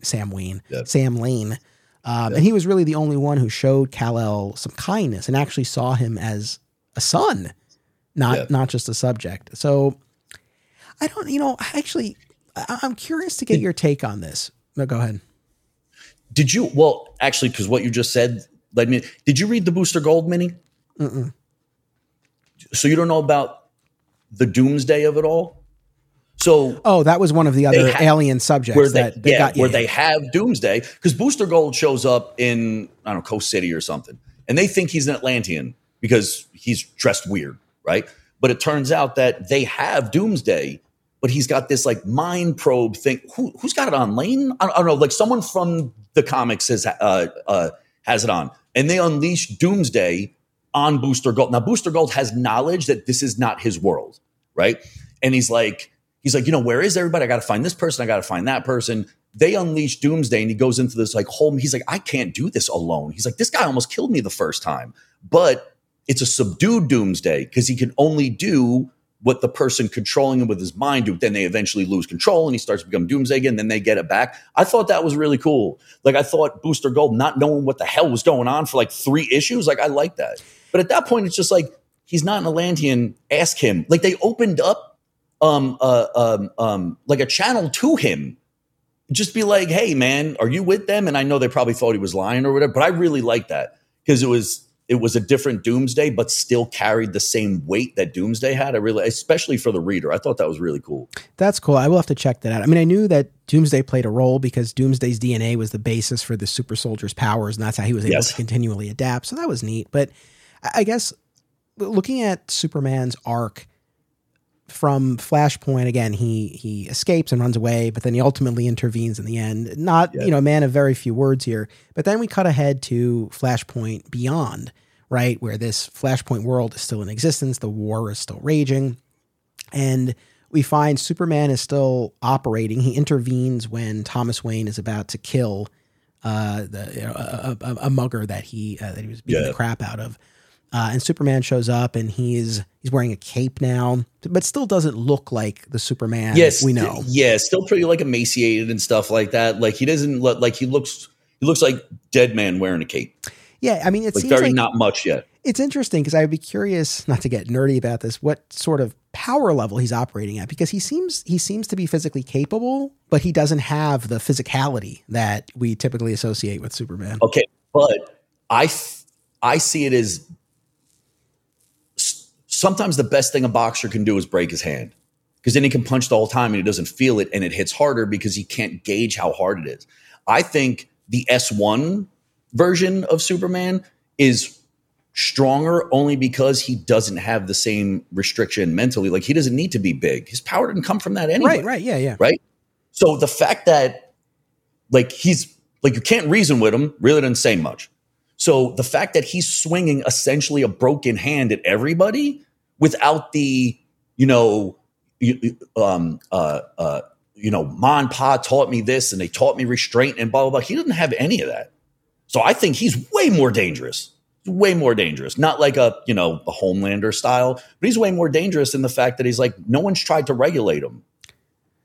Yeah. No, for sure. I mean, I guess it's just interesting. Like, I get him being frail at the outset. He's been under these sun lamps, but now by the time of Flashpoint Beyond, presumably he's out, he's soaking up the yellow rays. And it's not like Superman in the mainline universe is working out, right? He's just physically developed in any event. I mean, I guess just from doing what he's doing, if you want to talk physiologically, he's going to have some sort of muscle mass. Like, if he's picking up buildings, it's like doing one big set. So yeah, I imagine, but like, we don't know if this other dude is necessarily doing all that stuff. So, right. And so we don't get a ton of backstory, but we get a fair amount, certainly more in Flashpoint Beyond, where we find out again, he's operating, he intervenes, he stops Thomas Wayne, he's wearing the cape.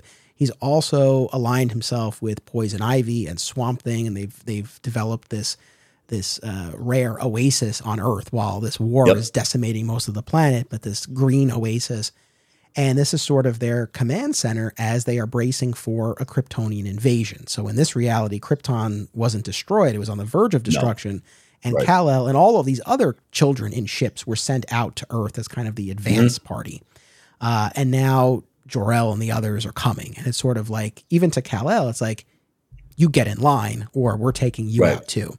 Right. And it's very Dark Knight Master Race.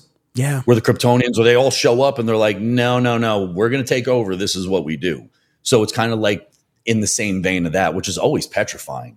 One Superman is bad enough and he's a good guy, right? Imagine if the whole world that worshiped like Ra as this god, or like that's just, or Rao or whatever, like that's just, it's a petrifying thought, especially because when most stories about Superman are written in an Elseworlds fashion, he's evil, right? He's evil, or he's raised in Russia or whatever it is. He still kind of retains that, truth, justice thing. But the people from Krypton might not. And now you got to deal with a whole bunch of Zods, basically. Some Zods, some not Zods, but like they'll destroy the planet just from fighting.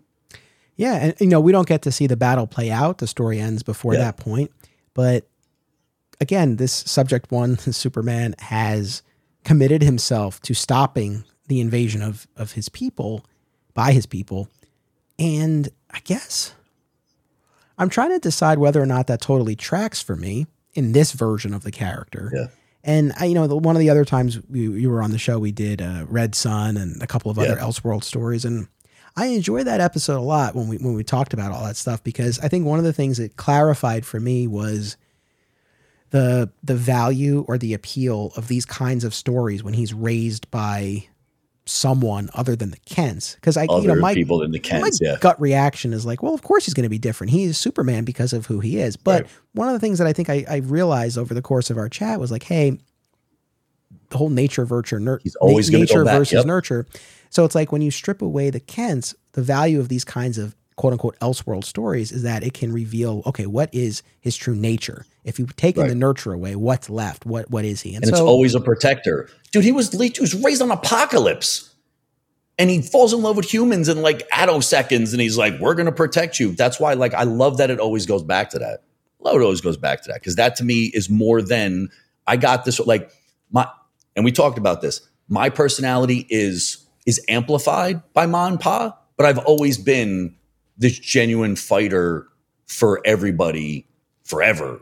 Like, I got a lot of knowledge from them, but deep down inside, he's always going to be the good guy. Yeah, which I guess, ultimately, I don't dispute that. I think, yes, there is that good core there.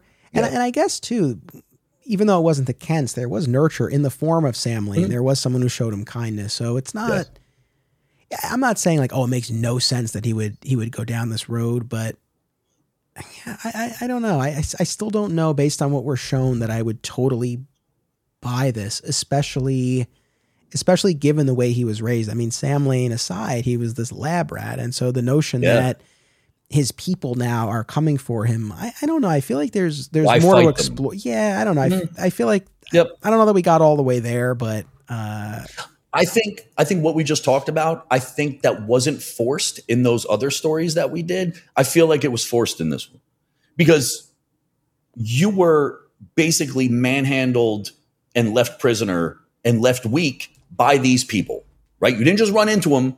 You knew it was them. When you find out all your people are coming, you're like, that now we're talking. It seems like this one was a little forced where it's like, okay, I could get it because it's Superman, but still that was a, I don't know. I think that one was a reach. Kind of running back to Flashpoint itself.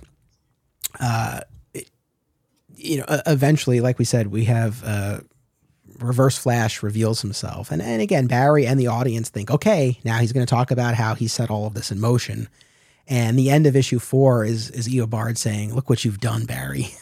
And it's a great cliffhanger. And then we get this explanation of like, hey, like for all the stuff I've done to you, this wasn't me. This was it's you. Still not me. Yep. You went back in time. You stopped me from murdering your mother. And you were like a bullet through a windshield in terms of your effect on the timeline. I will say this, because this came up in the Flash movie.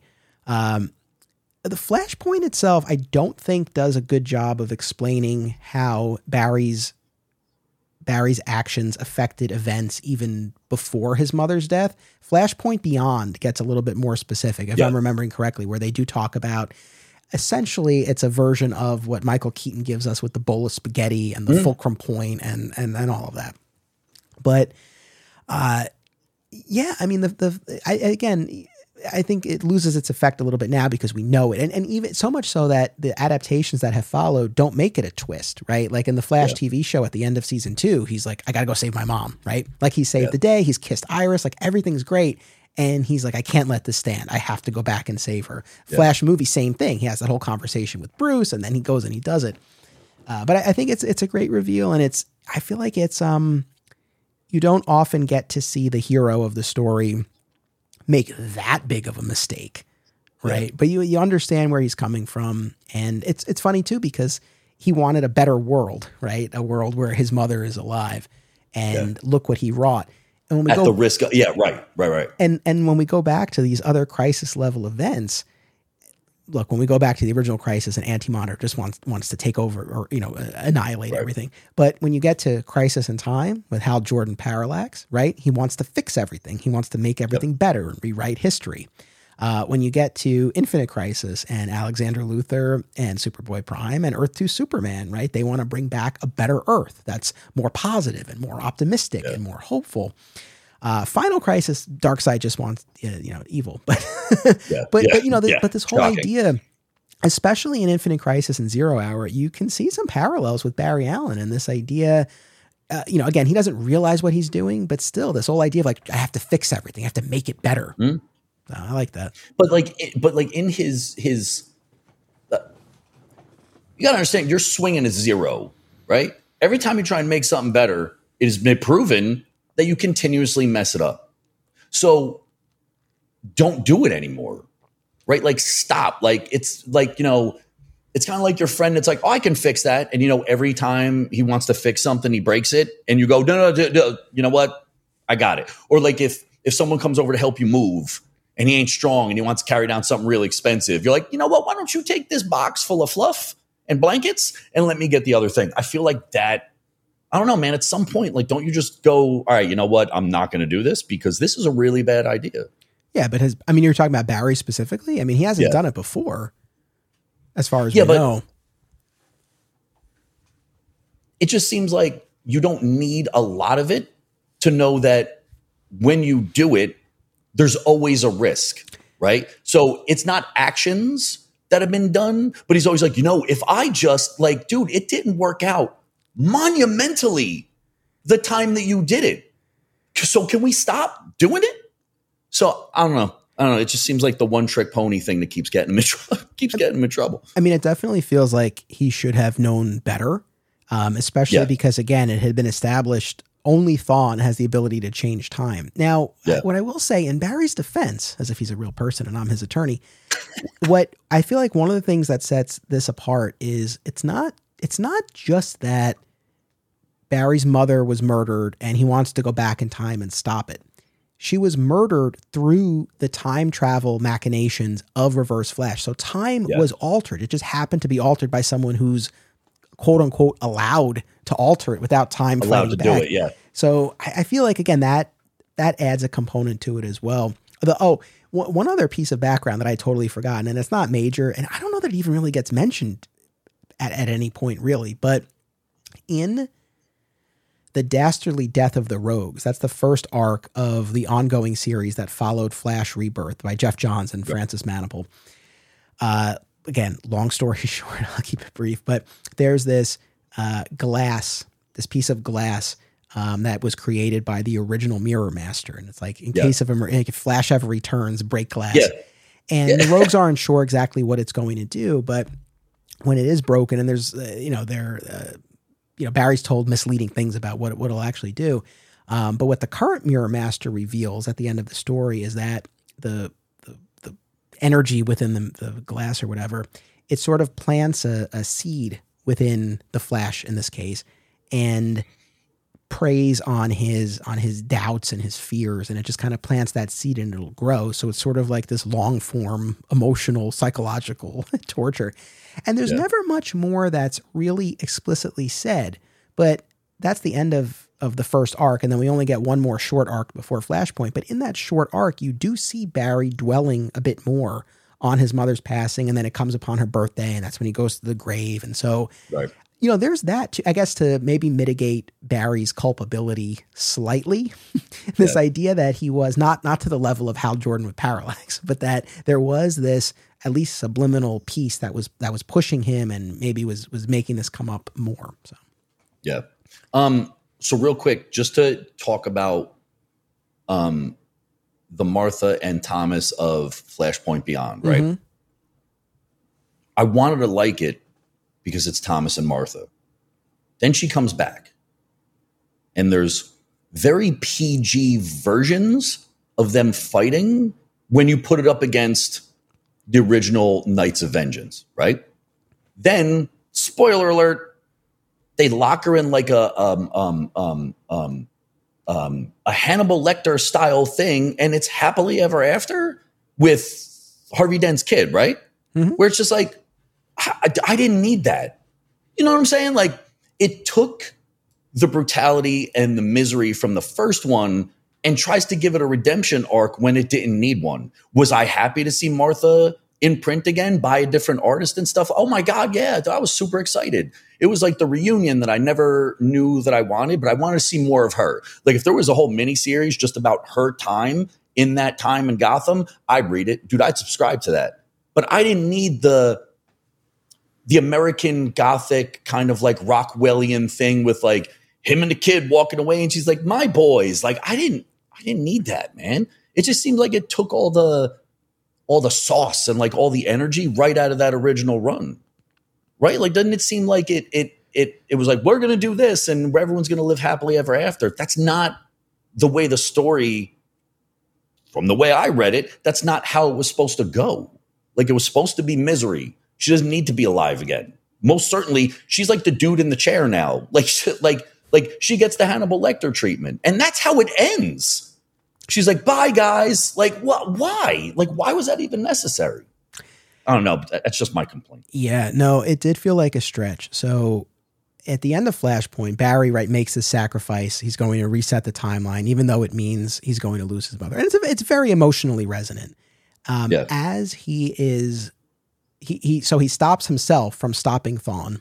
And then as he's returning to the present, we get our first appearance of Pandora. Remember that character? Yep. Who talks about the Trinity. Yeah. Yeah. The history of heroes had been splintered into three and they must come together. So you see the Wildstorm, Vertigo, and DC universes merging. Yep. And that gives rise to the New 52. And of course, as we will learn first in the DC Rebirth special and then more fully in Doomsday Clock, which we have a whole episode coming up on, Dr. Manhattan had his hands in things and he was manipulating the timeline and changing events in the DC universe. So again, coming out of Flashpoint at the time, it was just kind of like, oh, hey, Barry just screwed everything up. He didn't fix the timeline the way he thought. Now we know there was another agent at play here. But that seemingly is the end of the Flashpoint world until we get to the Button. And again, presumably through Dr. Manhattan, kept it alive briefly. Yeah. And you know, we had this interaction and then it's gone again. Of course, like we said, Thomas Wayne will cross over and he'll be in the Tom King Batman run. But then we get to Flashpoint Beyond. So there was a 0 issue and then a 6-issue miniseries. And it was written by the trio of Jeff Johns, Tim Sheridan, and Jeremy Adams, and drawn by, and I might be butchering the names, but Zermanico, and Mikhail Janin.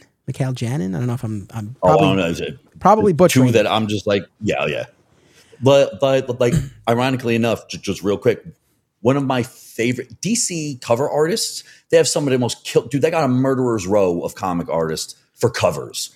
There's one that I'm going to butcher her name too. She's gorgeous too. I didn't know this. Zojo Micah.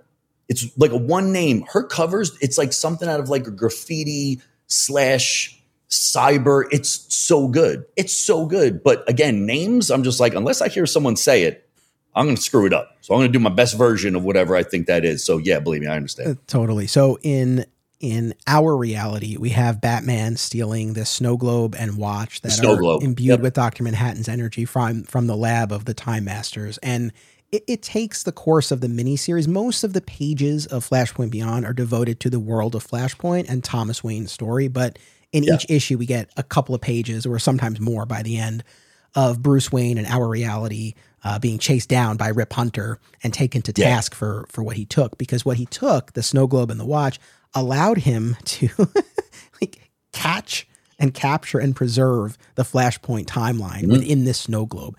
And everything's breaking apart because Thomas Wayne within this reality, this preserved timeline is fighting back, right? He's trying to stop it. He's trying to basically redo what he had done with Barry in the first Flashpoint. And by the end of it, Thomas Wayne comes to accept his reality, and that stabilizes the globe, and the Time Masters allow Bruce to keep it. There's also some setup at the end for the Jeff Johns New Golden Age and Justice Society series. There were the 13 characters who had been removed from the timeline and placed in these capsules, but then they're sent back into the timeline, and history is reforming around them. So there's more on that. Jeff Johns is still playing. I'm digging that run too. The Justice Society run is actually really good with led by the Huntress and stuff like that. It's good. It's good. It's a good read. So I guess, by the way, the Wildstorm of it all, you know who the new Birds of Prey group is, right? Mostly. Dude, get this lineup. Harley, of course, right? Big Barda, Zealot. Dude, I was just like, just those three alone. I'm like, I'm reading this story. And the dude who's doing the art for it, I opened it because Sean showed it to me. The dude has hues from Darwin Cook, like that very, original, like not a lot of shading, like very like flat. Dude, it's really good. But that's a team like I'm stoked to see, man. Like that team is crazy. Like just those personalities together are going to be awesome. I'm sorry, that was a whole sidebar. No, I am looking forward to reading that. So I guess overall, I really enjoyed Flashpoint Beyond. I thought it was very compelling. It held my interest. It was an intriguing mystery in the world of Flashpoint. How is Flashpoint even still around? And Thomas Wayne is tracking this clockwork killer who has been murdering potential time travelers and removing their organs and replacing them with clock parts. Right. So there's that. And of course, war is still brewing between Aquaman and Wonder Woman. We have this impending Kryptonian invasion. Thomas Wayne, in his mind, nothing matters because it's all going to be undone anyway when he can find or create a time traveler and go back in time and fix everything. Just keep beating them and electrocuting them. That's all. Just start picking random people off the street.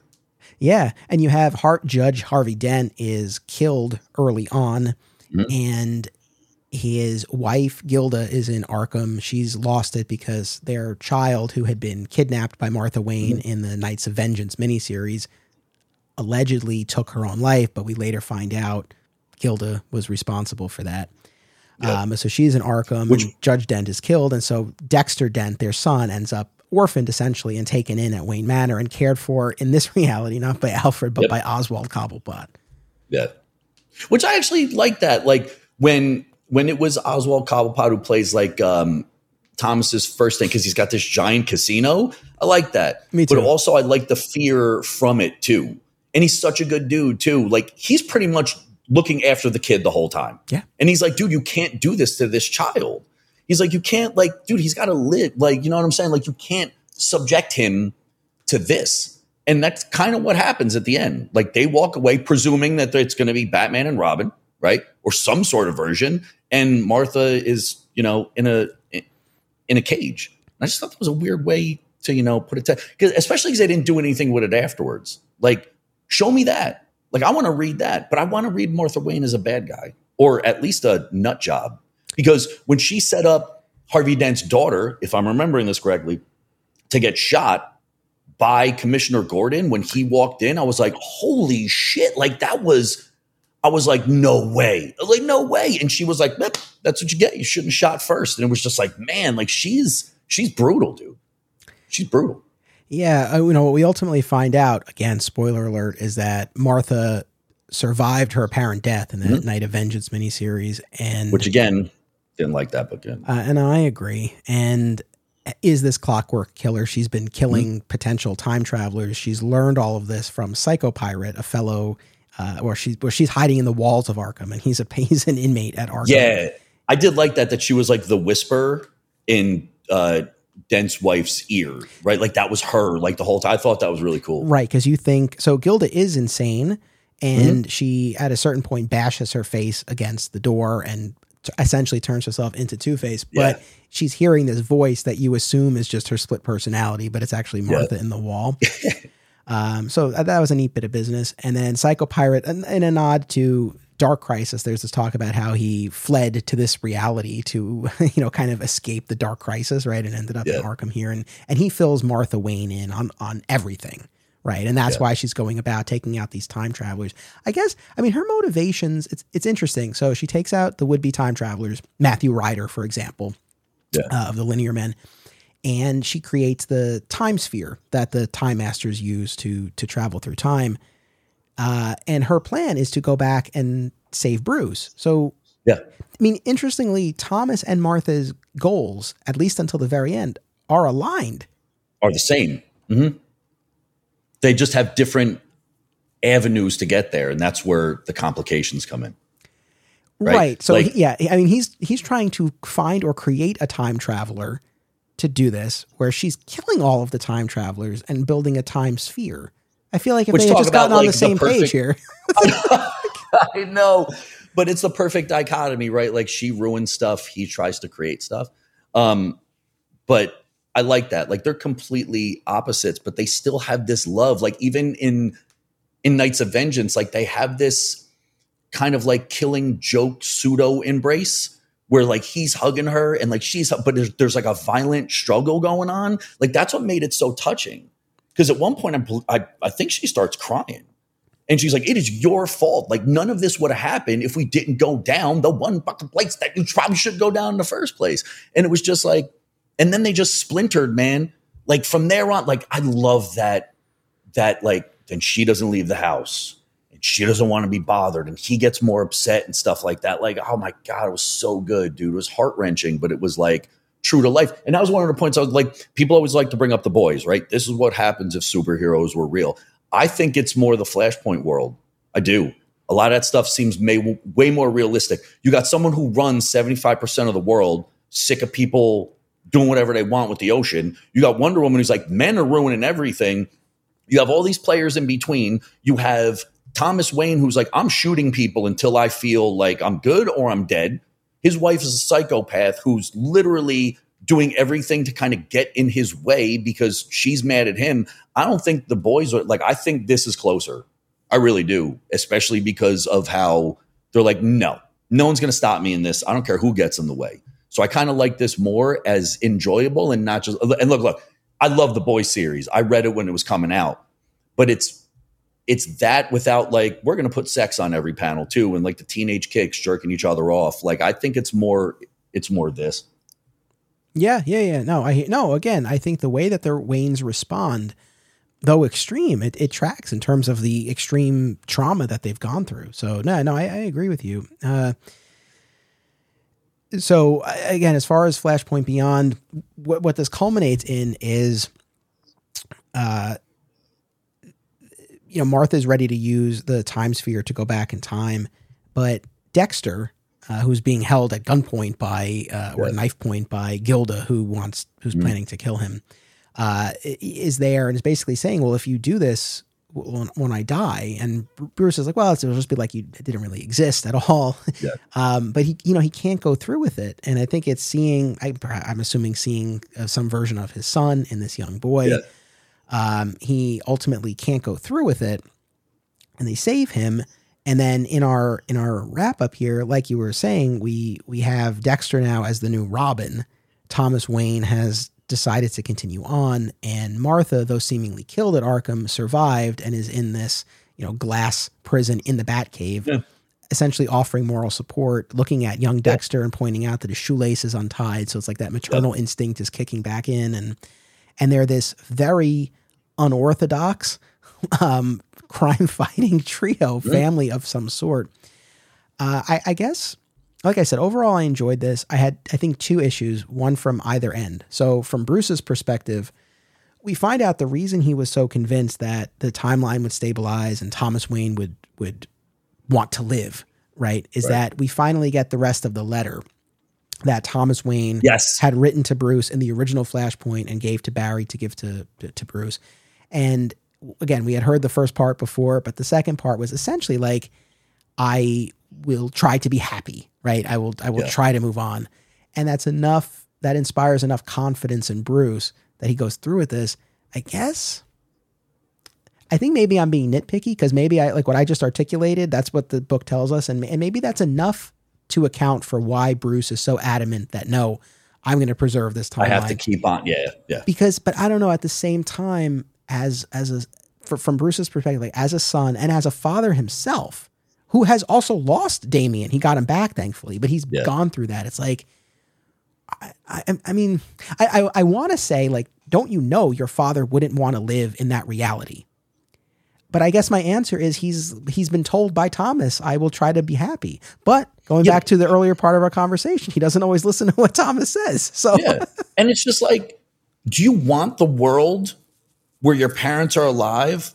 One of them who becomes seemingly more hinged. Well, they both become seemingly more hinged. You want your dad running around as Batman, and your mom, the memory that you have of your mother is like the caretaker and she sang you to sleep and like that. You want her locked in the cages of the Joker? Like, that's what you want? Like, you're okay with that. You want to preserve that because they're your parents, but you won't listen to what they say, which is don't be Batman anymore. So you're making now a conscious decision that you're okay with your mom who was responsible for the killing of a child, and your dad who hates his life, and his dad's like, I'll try to carry on. You are now putting that image of your mom and dad, for as high as you held them, now become like the anti-Batman as Batman, and your mom is a psycho who lives in a glass case. You're going to preserve that instead of doing what they said, which is don't be Batman. That to me doesn't compute. I bumped up against that. I did. And the other thing from the Flashpoint perspective was, and this kind of ties back to what I was saying with Superman, I don't know that Thomas and Martha's turnaround at the end totally tracks or is earned. It doesn't. Especially because with Thomas and Dexter Dent, the entire story, he's passing Dexter off to Oswald, right? He can't be bothered. Yeah. The kid's telling Oswald, like, I want to learn how to shoot guns. And Oswald's like, okay. He's like, I want to learn about explosives. Okay. Yeah. He's like a weird Alfred. Yes. And so Bruce really wants nothing to do with this kid. And then they have this moment at the end where he realizes that, okay, if I go through with this time travel business, it will undo this young child. And I don't know. And look, again, I read it once last night. It's not like I've been sitting with this Flashpoint Beyond for a long time, like with Flashpoint. So again, I'd be curious to get other perspectives if people feel like, hey, no, that totally tracked. I get why he made the choice that he did. It didn't. And the other, here's the other thing too, going back to what we've been saying as parents, right? As fathers, it's like, not to be callous towards young Dexter, but it's like, if I were Thomas Wayne, again, I'd be in that time bubble. Like there's nothing that would stop me and there's nothing that would sway me. Yeah. Which is weird, right? I don't want to ruin the timeline because of this kid. Okay. Meanwhile, in the Flashpoint, you had no problem being like, everyone's going to die and that's what's best. So now the kid is the reason why you're like, no. So you're right. It doesn't track. I wanted to though, because I love those two. So I felt, isn't that nice at the end? And then when you kind of resonate on it for a little bit, I'm like, not everybody needs a redemption arc. Like they don't. Like they didn't need that, especially because you weren't going anywhere with it afterwards. Like, and I think they do really well with a Batman Joker series featuring those two, not as like Martha as like basically Batgirl. Like that's what she is. You throw a computer in there, she becomes Batgirl, or Oracle, right?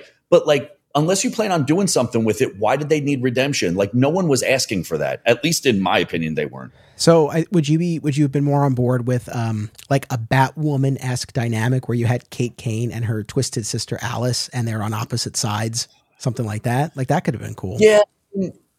What I honestly, again, love seeing Martha, but if Dent's wife went crazy and was hearing Martha Wayne's voice and Martha Wayne wasn't real, but because she was kind of struggling with the same stuff and that's what she was, kind of like the Joker in the new Next Generation Batman where like he lives in like this AI thing, I would have appreciated that more. I would have appreciated that more. I don't think you need Martha to show up at all. I think that if she's going crazy already and because of her kid, she, people like, it's kind of like you split your personality and one of them becomes this Martha Wayne monster. I don't think she needed to be back. To me, that ruined it. Did I like seeing her? Yes. But was it necessary? No. I agree. I think it took away something from that original, Night of Vengeance miniseries. Dude, it cut the balls directly off it. And also, not for anything, but I feel like DC never met a story that they felt like a crazy wife couldn't fix. Because it's like, going back to our earlier conversation about Identity Crisis and Jean Loring's, villainous turn there, and Martha Wayne certainly in the original Flashpoint, and then Gilda here. And of course, I know there's precedent for Gilda, going back to the Long Halloween stories and all that. But I don't know. It's just like it feels like a bit of a trend here with the crazy DC wives. Got to watch out for them, I guess. Which I watched. I was watching this video of a black comedian, and he's like, what I'm concerned with? Gingers. He's like, because every ginger character, when they reboot them, becomes a black person. And then they went to like the Jimmy Olsen of it, and I was like, oh my God, like he pointed this out, dude. I was howling. I was laughing so hard because I was like, yeah, man, the gingers, as soon as the gingers go away, like when Wally West, Wally with the red hair, they made Wallace West, right? In Little Black. So it was just like, when he brought that up, I was like, oh my God, yeah, it's like the shifting from one to the other. Dude, I was like, man, you thought about that shit, because he named like 4 other people. They're not coming to mind right now. But I was like, oh my God, yeah, like that actually did happen. Interesting. Kind of bringing us all full circle here. So yes, I mentioned before how Flashpoint wasn't designed to do this, right? It's this Flash-centric story, but the original intention, as we're told at least, was that, a timeline would be fixed, and then they decided to use it as this launching pad. And again, we've talked about the New 52. All I'll kind of say, and I know I'm sure I've said this before, but the frustration that I had with it, because, coming out of each of these events, we usually get some level of continuity change, sometimes major, sometimes more subtle. Yeah. But what was frustrating about the New 52, and the people who participated in that oral history all corroborated this. They all, they all confirmed that there was a lot of ambiguity behind the scenes. There was not this master plan as to what was in or out of continuity. And there were certain titles like Scott Snyder's Batman or Jeff Johns' Green Lantern stuff that was doing well was basically allowed to continue. And then other characters like Superman underwent these vast changes where the marriage was undone and the Kents were no longer alive and all of this. And the creators talked about how there were characters who they were planning to use and, the ball was rolling. And then all of a sudden they were told by another editorial group, oh, like that person's not in continuity anymore or things to that effect. And it was, I guess, it was frustrating, but also, I suppose, a form of relief hearing that from the creators, because that's always what it felt like at the time. Like I remember all of us having these conversations at the comic shop. Yeah, it was Gunverse before Gun. These people can stay. The rest of the stuff has to go. Yeah. With confusion. Exactly. And it's funny because one of our listeners, shout out to Glenn Clark at Seeking Superman on social media, but he asked recently on Twitter, he was like, he actually posed the question to Paul Kaminsky, the current editor of the Super Titles, who is a friend, but I don't think Paul responded, but Glenn was essentially saying like, what is Superman's, from DC's perspective, the definitive Superman origin story? Is it Man of Steel? Is it Birthright? Is it Secret Origin? Yep. And I think he also tagged the current Superman writers. To my knowledge, I don't think he got any official response. Probably not.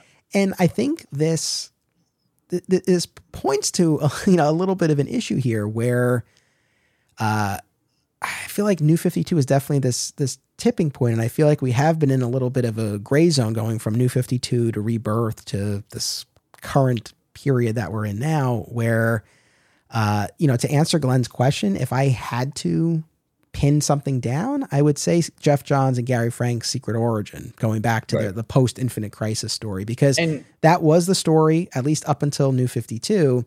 And then things were changed, but Doomsday Clock, which we'll get to, reinstated Clark's past as Superboy, which had been reestablished in Secret Origin. And that seemed to have this domino effect. So again, I feel like if you cornered someone from DC at a convention, don't do this, but if you did and you were like, what's the origin? I feel like that's what they would say.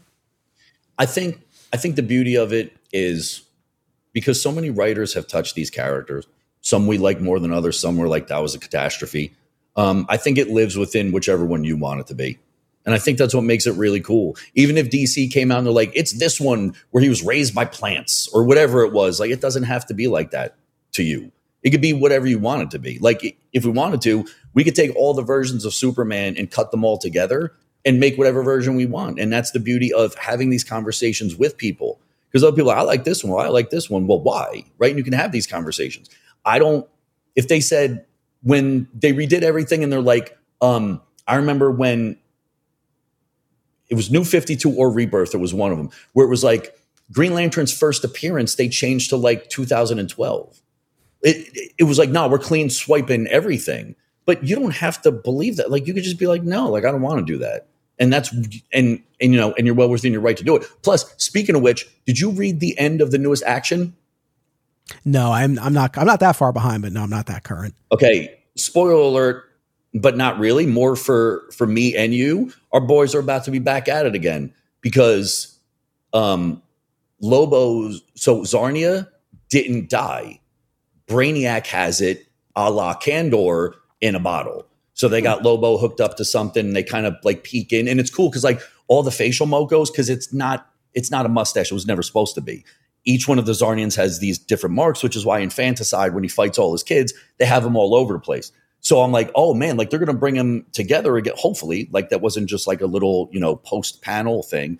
But at some point, they're all just going to go, apeshit on each other, which I kind of want.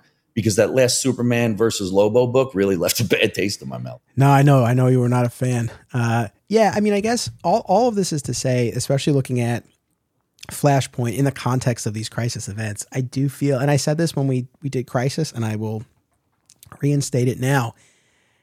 It's like when DC has these opportunities for truly a clean slate and a fresh start and a ground up rebuilding, they never take it. They never fully commit. It's always this patchwork, piecemeal approach. Because we talked about this with Crisis on Infinite Earths. I think for myself, my memory was always like, oh yeah, this was the big restart at the end of it, and it wasn't. It's like Crisis did away with the multiverse, consolidated everything, but then all of those stories that we look up as we look to as such classics like Man of Steel and Batman Year One and the George Perez on Wonder Woman, all that stuff, like that came months later here and there. It wasn't this, full scale thing. And so you ended up with continuity glitches. I mean, right off the bat in Post-Crisis, you stripped the Superboy portion of Clark's journey away. So that had a catastrophic effect on the Legion of Superheroes. And there's actually a story called Greatest Hero of Them All. We're going to get to that next year. We'll talk about that. And that's just one example.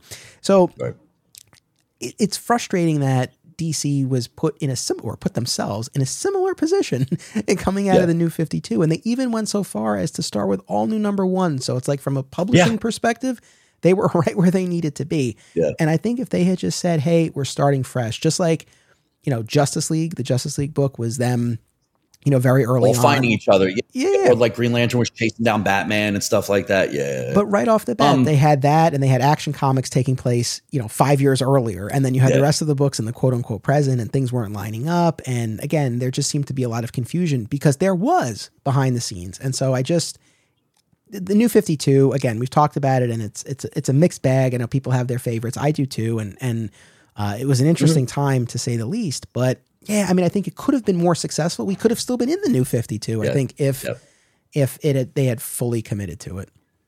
But you're right. There was definitely some confusion. And you brought up a great point that I completely forgot about until you brought it up. At one point, they're like, none of that stuff ever existed. We're starting all over again. And then we realized that wasn't working. They started to reference stuff that technically didn't happen. And then they referenced more stuff that didn't happen. And it was just like, all right, so you tried something. And like you said, we could have still been in it, but there was no commitment. It was just kind of like, nope, we got to go back to what we know is safe. Because at one point, I think one of the articles was like, Crisis didn't happen. Like that happened over here. And then like 10 issues in, they reference it. And I was like, oh, so I guess you're not like, if you're going to go all in, go all in. It's kind of like we were talking about with Gunn, right? You want to clean swipe everything, do it all. Don't bring back certain people. Don't bring back certain people as other people. Just, like put your balls on the line and see what happens. Because what's the worst that can happen? A bunch of people come in and write it back over. But like they didn't stick with it long enough. Dude, it was like 4 issues in. They started mentioning stuff that technically never happened, or at least they said didn't happen. And it was like, all right, so you had no plans to do this at all. Yeah, look, like I've said before, if they had just made this a separate imprint a la Ultimate, I think they could have solved a lot of problems and just done that fresh start. And then in success, if this thing really blew up, eventually it could just overtake the main line. But look, it's easy to look back and say they should have done this. It is what it is. But of course, in any event, kind of in terms of where we are now, it definitely seems like there is some level of intent from DC to continue telling stories with the Flashpoint characters. I'm telling you, the new writers, the new runs, I'm more into DC books than I am into Marvel stuff. The stories are so good. Dude, that Ram V Cat, he could write his ass off. Like he's almost poetically prose. He's great, man. I'm telling you, a bunch of that stuff is really good. Even the stuff you don't expect to be good. You're just like, God damn, like that's really good. But I like the direction that everything's going in now. I thought Night Terrors was a giant hit, man. It was awesome. It was awesome. And now they have all this like new number ones and like all this other stuff. Like that's fine because like at this point, I don't care. But now it just seems like they're really putting strong backing behind and like newer ideas behind like a lot of the teams and stuff like that. So I'm digging where it's going.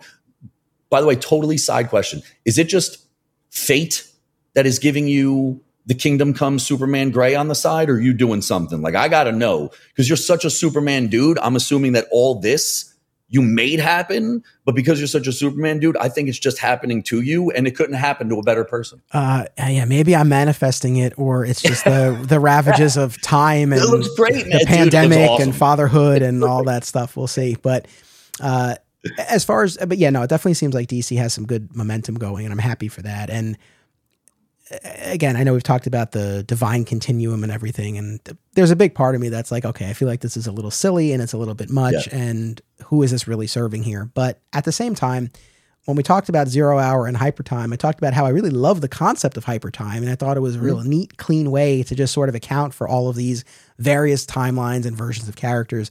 If nothing else, I guess I do appreciate that the concept and the term have been brought back. Right? It's the representation of this entire side of the divine continuum, right? So we have time and we have space and we have the omniverse and we have hypertime. And also, I don't know that this was even necessarily Oh, this was at least alluded to, if not explicitly said, by, Dr. Baxter on the news program with Mr. Terrific, that essentially we have categories of crises. We have the the omniverse crises, where we're dealing with multiverse expanding or contracting. And we have these hypertime crises like 0 Hour and like Flashpoint. Yeah. So I don't know, the idea that they're being classified in that way. Yeah, they're trying to categorize them. Yeah. Yeah. It's like, look, I think it's cool because it seems like they're trying to take it out of a mishmash of shit, which is great. But again, it's like you said, it's a lot to be like, all right, I guess so. But in reality, it's not going to really change the way that we enjoy the books anyway. Like we might like gripe about stuff, but ultimately it's not going to stop me from reading it. Even if I think the idea is stupid or not, I'm still going to keep reading because it's, ultimately it's the stories that you enjoy anyway. Last two things about Flashpoint, and then we'll sign off here. The original Flashpoint, at the end of the story, again, Barry brings this letter to Bruce in the Batcave, and it's a beautiful moment. And probably, God, Bruce even really tears up, and it's like conversation, so to speak, but hearing from his father. That I love. The one thing, though, tell me if this made sense for you. The notion that Bruce would sort of give Barry a pass. Because Barry's like, I changed time. Like, all these people died. And Bruce is basically says to him, I understand. It's okay. I've thought about time travel, too. I mean, on the one hand, yes, of course, Bruce can identify. And actually, with the button, one of the things that I really did enjoy with that was showing how Bruce and Barry were really on the same wavelength and talking forensics and talking investigation. I thought that was cool. And like literally grabbing onto his back so he can like ride the wave on like the treadmill. I thought that was really cool too. It made him like a sidekick in a weird way. Yeah. But did you feel Bruce was too forgiving, or were you like, no, I understand? Yeah. No. I think depends on what writer you like, right? Because again, he gave him a pass for screwing up all that stuff, but he's mad now at Catwoman and his entire Bat family because crime is going down. Like, where are your priorities, dude? You know what I'm saying? Like, you got that pet. Why? Because your dad was involved, right? So you get a pass from this, but streets are now cleaner and you got a problem with that. Like, I want to know where his gauge of like what the importance of things are. But I guess you have to do that, right? Like, it wouldn't make any sense. He's like, no, F you. And they start fighting. It's just like, like you got to put a tail end on it anyway. And it just seems like if Batman agrees to something, everyone goes, well, it's okay now. He's kind of like the weight. And we had just a few years earlier been down this road of the distrust between them with all of the identity crisis, mind wipe business. So I guess this works well enough. I don't know. In fairness too, the Bruce he talks to at the end of Flashpoint is the new 52 Batman, the younger, tweaked version of the character. So maybe that accounts for some of it too. And this is the last thing, because not to harp on the changes to Barry's origin, but I think this is the other thing that kind of I always bump up against with that is like you, right? Wally is my Flash. And one of the things that was always cool about Wally was there was just this energy, this humor, this a little bit of irreverence to the character. And with Barry, it's like, okay, already this is going to take a little getting used to, right? My Flash is not the guy anymore. But saddling Barry with this lifetime of time travel assaults from Professor Zoom or from Reverse Flash is just like, again, not that Barry became so overly grim or glum or dour, but it was more in that category, right? And so I feel like he's Bat Barry. It just like weighed Barry down where it was already going to be an adjustment from Wally. And I don't know. I guess the counter argument is, hey, if you didn't have that, he might feel too much like Wally. So I get wanting to distinguish the characters, but I think that was always a little bit of it for me as well. Yeah. I don't know. It seems like as soon as you take someone's attitude and you change it, it's like the surefire way to re-kickstart something. So it's just like, now you got a serious one. Next, it'll be a funny one. And I don't know. It's like you got, I mean, we're talking about it as like fans of the medium, right? But like, there's people sitting in offices going, these numbers are down. This is going on. These people need to, these short stores are closed, which I found out anything from Sean Hendricks, like 4 of the local biggest shops in like New Jersey are closing their doors, man. Like people aren't. So now it has to be dynamic stuff. It's got to be dynamic stuff. Like if you're a fisherman, you throw 1 lure into the water, you might have to wait. If you got 75 of them in there, you're going to catch something faster. I think that's what it is. Like, let's just throw as much stuff in there and we'll see what sticks. And a lot of changes have to happen to do that. And it changes our perspective on stuff. But ultimately, it's about us because we're reading them, but it's about new people too, because we're always going to get it. Yeah. But it seems like with the amount of stores that's shutting down, that's not even going to happen. No, I know. No, for sure. Well, that was Flashpoint. Again, was ultimately used as this crisis level event, not originally conceived as it. And I think, as I was reading it, one of the things just on a logistical note, it's like, it was only 5 issues, right? I mean, that's 0 hour. Yeah. That's 0 hour territory. So it was. Meanwhile, the compendium, because I was going to get it, and it turns out I had the stuff that we needed anyway, pretty on hand. It is this big, dude.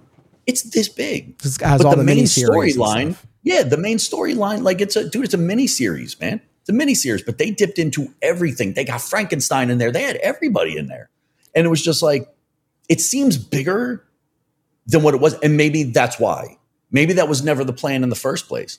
But now they're like, all right, we got to fill some shelves. So give me a Canterbury Cricket story. Give me a Booster Gold story. Give me this one story. At that point, you have to do that because you can't just do 6 issues and then be like, everything's changed. You got to make it this big event. I always wonder what this story might have looked like in terms of issue count, in terms of story, if they had known this was the road to a quasi reboot, right? Yeah. I can't go full reboot because it wasn't, but it was close to one.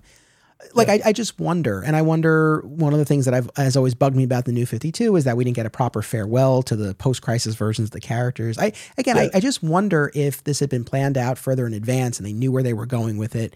What would it be like? If it might have played out differently, and if the New 52 might have been more palatable because you had more of a send-off for the previous versions, but we'll never know. I think to use a teaching term, I know it's used other places. I think if you had it in mind and you backwards planned it the right way, I think it would have been a more enjoyable run. Like, if it lived as something this small and they're like, whoa, by the way, we got a springboard to this other thing, you're going to get the best of what they can give you at the time. I think if you laid it all out and you're like, this is where we want to end. This is what we're going to start with. What can we actually do to make it, seem like all the pieces are there for a reason and not just a couple books thrown in there for no reason? I think you would have enjoyed it a little bit more. I mean, I liked it. It was great. It was a great read, dude. But I think if it was planned properly, of course it would have been better. Of course it would have been better. Yeah. But I guess we'll never know unless you want to write one. Well, listen, DC, I'm here. For real. Like, come on, man. Can we give my man some love? Jesus Christ. All right. So that was Flashpoint and Flashpoint Beyond. Next week for Chapter 10, we'll be hitting Dark Knight's Metal. It will be my first reading of this.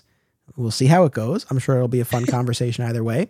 I encourage everyone to follow Justin on Instagram at Real Life Lobo. Is there anything else you want to plug or direct people to? No, I'm getting married and you're awesome. That's pretty much the only 2 things I got right now. And Sarah is like, she's being so like, I text her, I'm like, we're wrapping up.